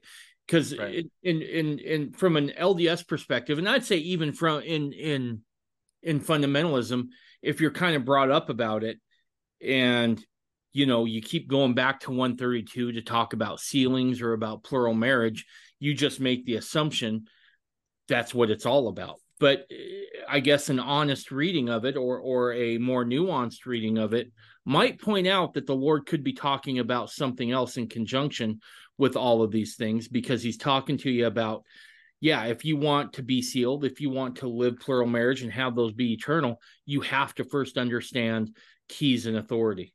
Right. And to piggyback on what you just said, at the very beginning, it says, verily I saith the Lord unto you, my servant Joseph, inasmuch as you have inquired of me to know wherein I justified my servants Abraham, and it says, I will answer thee pertaining to this matter. It's not just, notice how the purpose isn't to say, I'm going to reveal to you plural marriage, but why I justified my servants in it. Right. And so the Lord unpacks it as this is much bigger than just marriage. Right. It's marriage as it relates to authority. Gotcha. And it's basically really, I think a lot of people underestimate how much is really packaged in that section. Gotcha. But if you take that section, cross-reference it with section 84, it's going to give you a much deeper understanding of what it's talking about. Interesting. Like I already showed you how verse 26 really fits the mold of what is referred to as the oath and covenant that which belongeth to the priesthood in section 84. See, this to me is another indicator that Joseph Smith was a true prophet, because you have this consistency throughout the scriptures. You have this idea in section 132 that's more fully developed from what is revealed in section 84. And section 84 is really giving you an outline of what you'll eventually find in section 132. Right. And there's just all kinds of things when you begin to look into it from that angle. I believe the scriptures just open up and it's a floodgate that Yeah. opens up and overwhelms you almost. Yeah. And here's the other thing, right? Is this idea of only one guy having it at a time. Well, you then have to start answering some questions, right? If you're going to hold to this idea of it can only be one guy who holds these keys, which is when he ordains somebody else to receive it, because we know all the apostles, right? And I'm speaking in the traditional framework of the hierarchy that we would be familiar with within the LDS Church or other fundamentalist groups. Is you have your first presidency, you have your Quorum of the 12, your 70s. And it's my understanding that when Joseph gave his last charge, he also performed seconds for the 12. Okay. So if the 12 have all the same keys, well, then this idea of only one man at a time doesn't hold water at all. Because at No. that point, you would have to say, okay, then it becomes confusion unless you have, and we alluded to this early on, Sean. We alluded to there's a difference between presiding to have order and then authority and keys and power within the priesthood. Well, that brings me to my next point. Now, in saying this, I'm not going to be authoritative with it. I'm just going to show you my own mindset. Okay. And in saying that, I I'm just being honest. I believe that someone who holds the priesthood can at any time when inspired to pass that priesthood on to anyone that qualifies within or without any church and or priesthood organization. I don't believe they have to give their go-ahead to make it valid. However, it would be out of order for him to induct him as a member of any organized quorum without first uh, without that quorum having a say so. Gotcha. So basically, it's like let me put it this way: it's like delivering the keys to the priesthood is like giving you the knowledge to be a doctor. You now have a diploma. You now have the keys that enable you to fill a position as a doctor. But that doesn't mean you can go into any hospital and start practicing. Right. You have to be hired on. You have to be approved by their board. But you have the keys that qualify you to act in any hospital. Or you can start your own clinic. Right. And the point here becomes is the quality of your medicine and of your knowledge now becomes the premise upon which people will choose to come to you or not. Gotcha. Okay, so with that in mind, let me ask this question.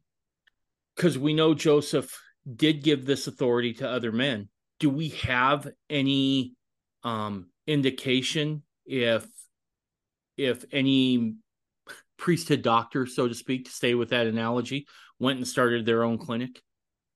Well, yeah, we have Lyman White. Right. That's Um, that's a good point. And Brigham, it doesn't sound like Brigham ever really said that Lyman White was doing anything out of order. He just wanted him to bring his followers up with the rest of the body of the saints, correct? correct. If I'm not mistaken, I may be conflating things here Okay. because I don't have it at hand right now, but I remember reading that there was, and I think if I recall where I read it, it's probably in Mysteries of Godliness, but by David Berger. But don't hold me to that. Okay. But there was a dialogue between, I believe it was Lyman White, or it could have been Alpheus Cutler, or another guy by the last name of Carter, Okay. where one says to Brigham, "I have I have every authority to bear off the kingdom anywhere on the earth." And the answer to him from Brigham was actually pretty interesting because he said, "Yes, you do, and there are others who can make that claim, but we have the presidency of it, and the Lord does not want us to be divided." Yeah. Something to that effect. Hmm. And so when I saw that, I was like, that was a real interesting take. I found it interesting that Brigham said, "No, you don't." He didn't say that. Right.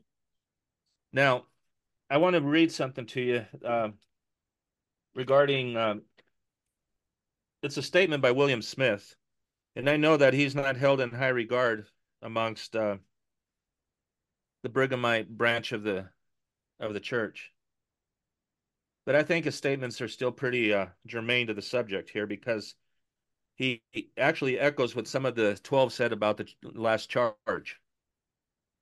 Now, let's see, page 12. Okay. Now, William Smith, in a letter to the Warsaw Signal, said, now the date of this is January 7th, 1846. So it's fairly close to, the time of the last charge. It's only like a couple of years removed. Says, I received my initiation into the highest priesthood lodge, was washed and anointed, and clad with sacerdotal robe of pure white, and ordained to be a priest and a king, and invested with all the power that any man on earth ever did possess. I hold as much power and as many keys to seal and bind on earth as can possibly belong to Brigham Young. The power was conferred equally on all the 12 and not therefore bestowed on one. Hmm. Well, yeah, and even if you don't like him, you have to at least acknowledge that he's a contemporary in this time period, right? Right. And you have to at least account for him being. I don't see a ton here where we would necessarily need to call Williams' account of this into question, because we have Brigham backing up the same statement as you just made, that many could make that same All right. I claim. have a couple here just as an example. Okay. Wilford Woodruff said the 12 apostles had received their endowment and actually received the keys of the kingdom of God and oracles of God, keys of revelation and pattern of heavenly things. Orson Hyde, and this is found in a book called The Return, Volume 2, page 253. Orson Hyde said the 12 apostles had been given the keys of the kingdom and every gift, key, and power that Joseph ever had, confirmed upon our heads by an anointing. George Miller, in a book called Tal Palo Tal Astilla, I don't know why it has that Spanish title, but that means basically it refers to like father, like son. Okay. Tal palo, tal astilla. Palo being the stick. Astilla is a splinter. Okay. So it's like father, like son. Tal palo, tal astilla. That's the. This is where sometimes where me knowing Spanish helps because I don't think anybody could read that from that I title couldn't. that No, doesn't speak no. Spanish. It says many of the apostles and elders, having returned from England, Joseph washed and anointed as kings and priests to God.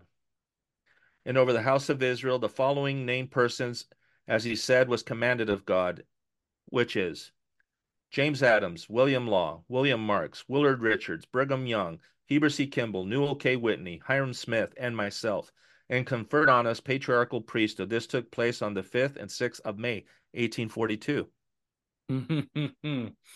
Okay. So that actually kind of gives us a date there when Hiram. Right. Um, I don't know if this was their first endowment or not, because they, the way William said of it was, he said to be, he says, ordained to be a priest and a king. So it could be that, William was jumping the gun a little bit with that. Right. But who knows. But anyway, and so from Manuscript History of Brigham Young, for any person to have the fullness of that priesthood, he must be a king and a priest. So you have a lot of these statements that actually give credence to what William Smith said. Right. But I thought it was interesting that William Smith came out and said so, as far as one man, because he said, the power was conferred equally on all the 12 and not therefore bestowed on one. Mm. So, that's pretty convincing. but anyway, as you can see, once this key of knowledge is given to understand what is meant by one at a time on the earth, Right. rather than contradiction, you now have complete harmony of Scripture, Yeah. and you no longer have to come up with pseudo reasons of why, like, well, there wasn't telephone in those days, Right. or stuff to that extent.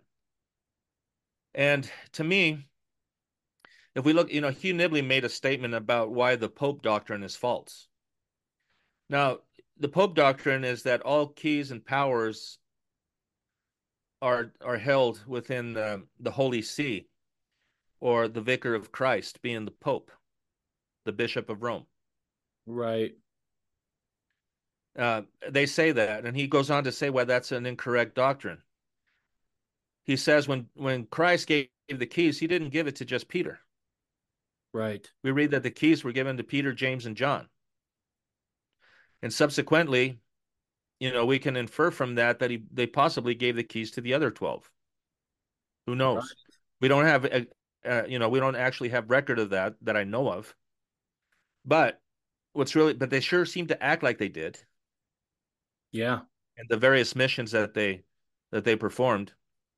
But anyway, Hugh Nibley used an analogy that I really liked. He says the reason that the Pope doctrine cannot be true is that it's likened unto a chain where you have interconnecting links through time. And he says the strength of the chain is only as strong as its weakest link. Right. He says, but more, it was like a rope, that the keys were given to each strand. And he says, many strands can fail, but the rope still holds. Right. Right. I can see that. Yeah. Yeah, because in a chain, if just one link fails, you're done. You're done. The entire chain's strength is measured by the weakest link. And in one man at a time, the way most people see it, where all the authority is vested only in one man, the whole work is only as strong as the weakest man in that link, Okay. or in that chain. You can interpret that literally to mean that the weakest member along that chain Right. determines the strength of the whole. Right. No, that makes perfect sense. So I want, well, first let me ask this question. Okay. Was there more that you wanted to bring out in this before I move on to a question I want to clarify? No, I think we've kind of covered this quite well. Yeah, I do too. I want to go back to, but never one on earth at a time, because I had some questions there, and I'd imagine a few other people listening would too. So on earth at a time, we've talked about that meeting, that every time a man and his wife or wives go through that process of receiving those keys, the meeting is stopped and then opened again. If we were talking about a worldwide institution where this was being performed, couldn't you have more than one at a time on earth receiving that if they're in different parts of the globe? Yes. Yes. Okay. So And how does yeah, that you're square naturally then? leading into where I'd like to clarify, but go ahead. Okay. So then how would that square then? Because it talks about only one at a time on the earth. Right. Well, um, I want to preface it by having you read section 10 of the Doctrine and Covenants, Okay. verse 67 and 68. 10, 67, and 68. Okay, here we go. Starting in 67.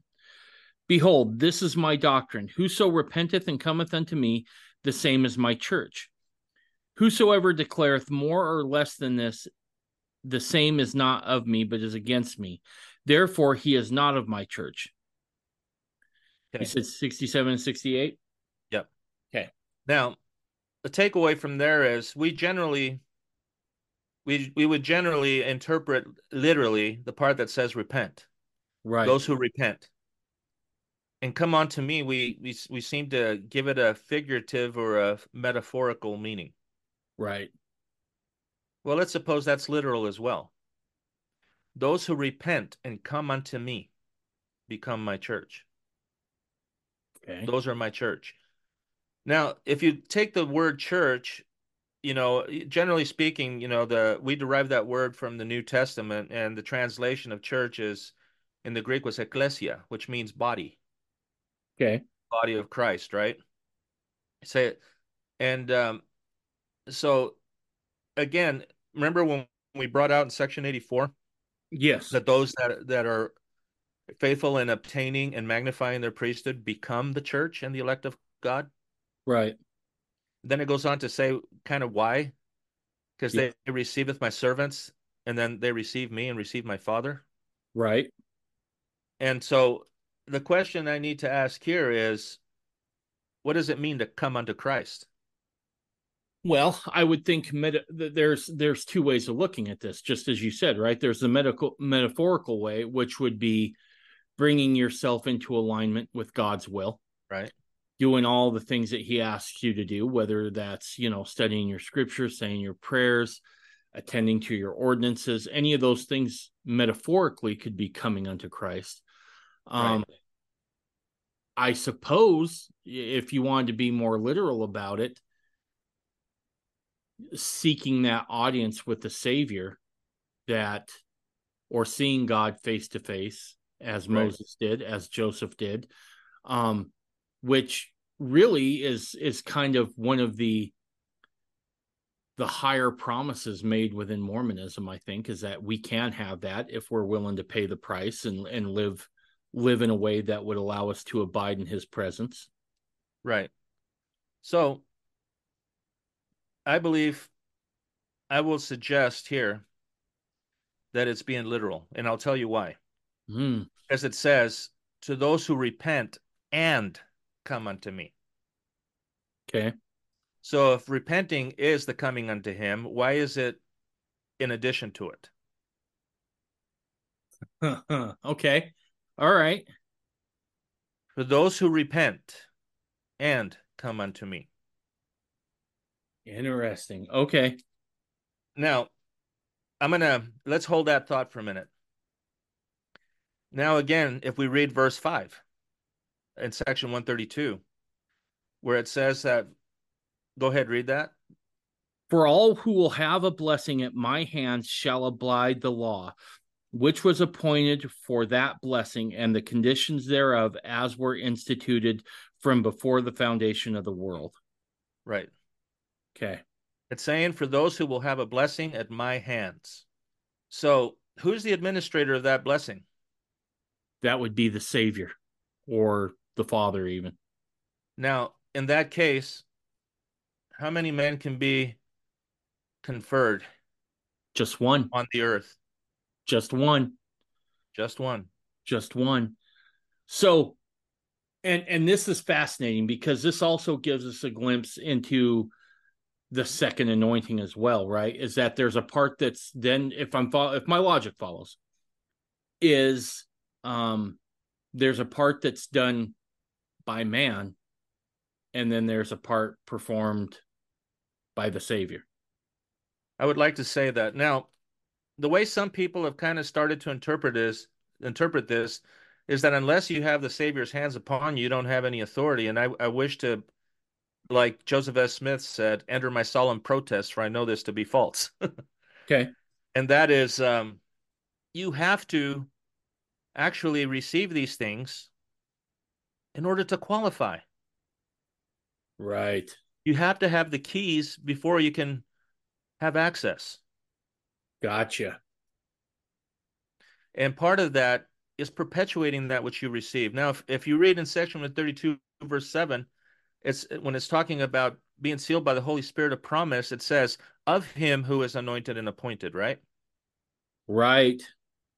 Now, I want to here make a very strong statement about the term of and the term by. Now, go back to verse 39. Okay. Read that. David's wives and concubines were given unto him of me by the hand of Nathan, my servant, and others of the prophets who had the keys of this power. Okay, so what that's telling us is it was done of God's authority, but it was performed by someone else. Right. Now, initially, we know that Joseph Smith had this authority, this fullness of authority and power conferred upon him by the Lord himself. Right. And things have to be done of his authority. Right. Notice it's not necessarily by. Yes. It's of him who is anointed and appointed.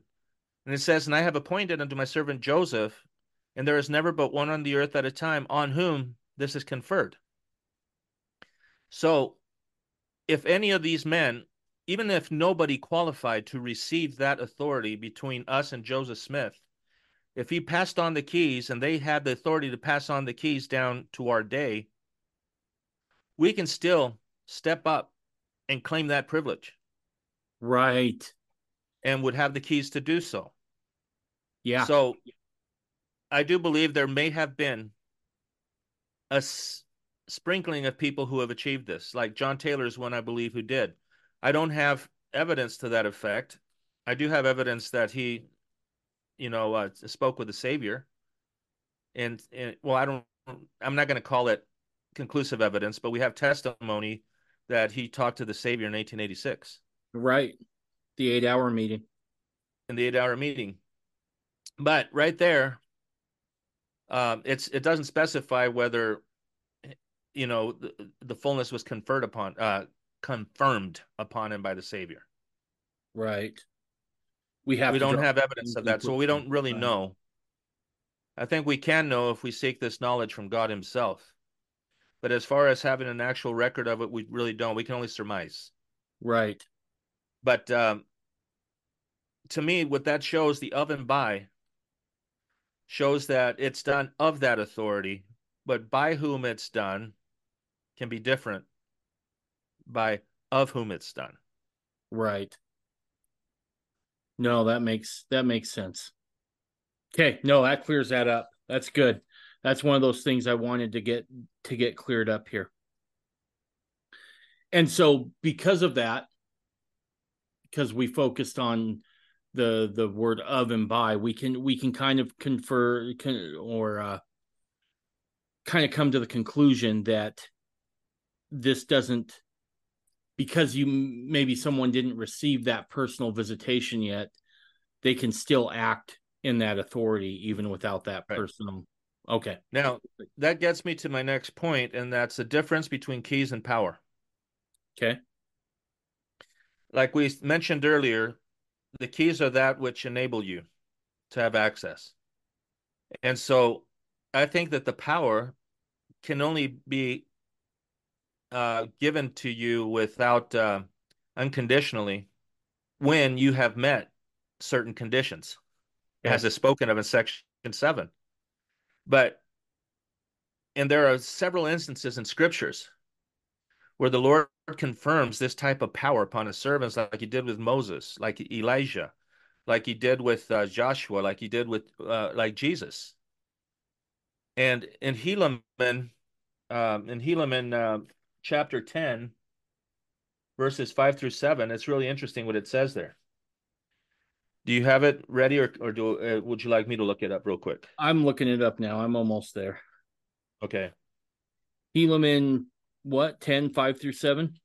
Yeah. Okay. And here it is. And now, because thou hast done this with such unweariness, behold, I will bless thee forever, and I will make thee mighty in word and in deed, and in faith and in works, yea, even that all things shall be done unto thee according to thy word. For thou shalt not ask that which is contrary to my will. Behold, thou art Nephi, and I am God. Behold, I declare unto thee in the presence of mine angels that ye shall have power over this people, and shall smite the earth with famine and with pestilence and destruction, according to the wickedness of this people. Behold, I give unto you power, that whatsoever ye shall seal on earth shall be sealed in heaven, and whatsoever thou shalt loose on earth shall be loosed in heaven, and thus shall ye have power among this people. So It seems yeah. pretty. Oh, go ahead. It seems pretty intriguing to me that he's promising him power over the elements in a way. Yeah. Yep. And this has been delivered to a few very few people in Scripture. But Right. Moses could part the Red Sea, Yeah. and now I do believe that even before this power is granted, by faith, that the Lord may exercise his power in your behalf. But I believe at a certain point he trusts you with that power. Yeah. Joseph Smith once made the statement that the Lord had told him that he would have the power to remove his enemies if all he did was say so. And Joseph stated that he hesitated to use that power lest they should repent, Right. which shows to me that is why the Lord blessed him with that power. Well, yeah, and it says that in 5 there in Helaman, where it says, "For thou shalt not ask that which is contrary to my will." So the Lord is basically saying, "Look, we've been together a while. I trust that your will lines up with my will, and I know you're not going to do anything that's contrary to my will, and Right. so these things I give unto you." And that's probably really the qualifier, I would suppose, to having that other visitation, right? One of the qualifiers is that we've aligned our will with that of the Father's perfectly. So I believe that men that have received the keys are in a position to be able to have, as it were, a theophany Mm-hmm. or a personal visitation of the Lord Jesus Christ, even the Father. To It says that they will take up their abode with you. It even says that the pure in heart shall see God. Right. So there seems to be something about um, what is, and I believe a lot of that is actually tied to what we term in Mormonism as charity or the pure love of Christ. That we are possessed of that, we will be determined to have a pure heart. And as a and I wish to say that it says they shall see God, and I think I see a double meaning there. That you have become one like God, so he will no longer withhold himself from you Right. because you're now acclimated to be in his presence. And second of all, when you look in the mirror, you behold God as well. Because we're creating his likeness and image. Right. Right. And that would go with recognizing that spark of divinity within all of us, I think. Right. So basically, according to Mormon, all men are born with the spirit of Christ. And Christ is, the pure love of Christ is that quality that we should all seek to magnify. Right. But I do believe that spirit of Christ, we're born with it. Yeah. But it's up to us to nourish it or neglect it. And in Absolutely. accordance with that nourishment or rejection, the more we become like God or the more we become different from him.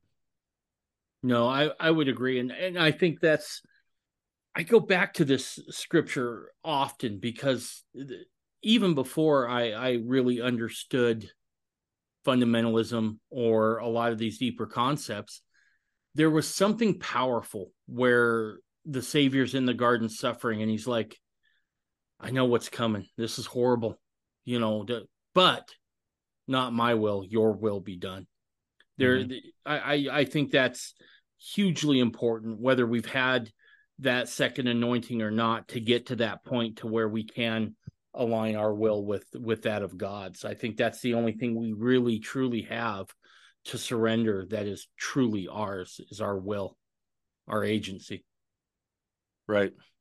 Do you have any more questions? No, no. Well, I do. I got two more, but Okay. these are kind of concluding questions, so I want to make sure that you've hit all the points you want to hit first, Sean. No, I think that, there's a lot of things I can hit on, but at I some point they start becoming tangential to the. Yep, yep. And I feel like we covered a lot because not only did we cover uh one manism, but we also got into a pretty good conversation about the second anointing as well. So I feel like we've covered some really good stuff. And if you don't want to answer this, I completely understand. Um, but in your estimation, what are some of the dangers of adhering to the one man doctrine? What are some of the dangers? Yeah, Um, I think it promotes. I think it promotes a blind obedience of man. Um, I think it promotes a spiritual laziness in the individual, kind of like what Joseph Smith said, that he likened the 14th chapter of Ezekiel to the current position of the Latter-day Saints, that they neglect the duties devolving upon themselves because they rely on the prophet too much, and Right. therefore their minds become darkened. Um, I believe it actually weakens the faith overall, Right. where uh, fewer and fewer people can answer difficult questions. And I think it exposes the flock, if you will, to the wolves, Yeah. because they haven't been equipped to think for themselves. And that when that happens, when they get an anti-Mormon in this case, can usually wreck their testimonies. Right. Um, they fall more prey to false narratives that exist because they don't understand the concept. Like, for instance, you have the polygamy, Joseph Smith polygamy denial. You know, they come up with statements from Joseph Smith where he seems to be speaking about it in a negative way, or doesn't seem to, he actually does. But they don't understand context, because when Joseph Smith revealed these principles, it wasn't to the church organization. It was done within the Holy Order of Nauvoo. Right. And there he taught things that weren't accepted as doctrine yet within the church. Yeah. It wasn't until 1852 that Brigham Young um, presented these before the people, and then they voted to accept it as a tenet of their faith. And this is the reason that we had one of the sections in Doctrine and Covenants replaced by Section 132, because it was a different law of the church at that point. Right. Previous to that is that you could only have one wife. Right. And in fundamentalist circles, we like to say, well, that was a law to the church, but not to the priesthood, which is correct, because the Holy Order of Nauvoo was a priesthood organization Right. that dealt specifically with the endowments and the keys of the priesthood. Gotcha. Gotcha. And I want to be careful here, and I want to say this. I'm not saying if you're in a group that has a one man that we're calling your one man bad. That's not what we're saying. I wouldn't characterize it as that. What I am saying is that the one man doctrine, in my estimation, does open up the door to a little bit of tyranny. Now, you can have, like you were saying, Sean, a benevolent dictator, and in which case things are fine on the surface, right? But you can't guarantee who's going to be the next man up. Right. And you can't guarantee that it's always going to be like that. We've certainly seen the one man doctrine abused, right? Warren Jeffs can't do, and this time I'm going to name names, obviously. Warren Jeffs couldn't do what he did without the one man doctrine. Correct. Because if someone would have been able to make the assertion that he was on par with Warren Jeffs, you could have questioned his decision making and been within the pale of orthodoxy to do it. And so it opens this up to some of those abuses. You used Ervil LeBaron as an example. And so we have seen where this opens up the door to that tyranny. But I want to go out of the way and say, not everybody who's leading a group is Warren Jeffs, right? I do believe there are good men out there trying to do the best they can, but understand that this doctrine does give way for this. I also want to say this: Brigham Young, towards the end of his life, was very nervous about the power that was consolidated within the offices there. He had made the statement, "My worst fear for this people is that they would be apt to follow their leaders to hell." And so I think even later in Brigham's life, we see that he grows concerned about this a little bit. And we have Brigham also admitting that, yeah, there's other authority out there as well. He was definitely looking to consolidate Mormonism under one banner, and I think rightfully so, for safety. I cut Brigham an enormous amount of slack for all he had to deal with, and in no way would I ever throw him under the bus, as it were, because he was indispensable for that time period. But even he realizes that too much power consolidated in one spot can lead to some pretty nasty things. If someone, obviously you've come to these conclusions as well, that you don't hold to the one man doctrine, and it sounds like maybe you came to some of this while you were in a group that practiced this. If someone's in a group and they don't necessarily, they listen to this and they get shook a little bit, what would be your advice to them? Should, you know how does someone navigate those waters while still being in a group and then maybe starting to question the one man doctrine a little bit? Well, I would start by taking comfort that there are probably others out there who have this ability, who have this authority, whose direction is more in line with what the scriptures inform us a servant of God would be like. If you don't know who they are, well, you at least know of the possibility that they exist. And one thing that gave me hope was the realization that close to 500 men received the fullness in the Nauvoo era, and that between 1850 to 1900, within the church organization, they averaged 1 second anointing a day. Whoa. So that gets into, about 14,000 or so by the time you reach 1900. Now, of course, not all of those guys lived throughout that whole time. Many passed away and so forth. But in Joseph F. Smith's administration, they had roughly about 2,500. Wow. And it didn't effectively come to a stop until the Heber J. Grant administration. I believe in his entire administration, they only had 8. Holy cow. Which is remarkable because he was the second longest reigning Right. president of the church. Brigham Young being, I think, the longest. See, Brigham Young, he wasn't. What year was he sustained as president? Ooh, I'd have to The look. 1850s, Right. I believe. I'm not sure about that, but I know there was a There time was frame a that time when lapsed. it was just under apostolic direction, right? So yeah, so it depends on where you want to start. Effectively, uh, whether not officially, but maybe effectively, you could say his leadership started in 1844, Mm-hmm. um, and cemented by the Transfiguration thing, I think, which took place, what, in 1845, Yep. 46? Yep.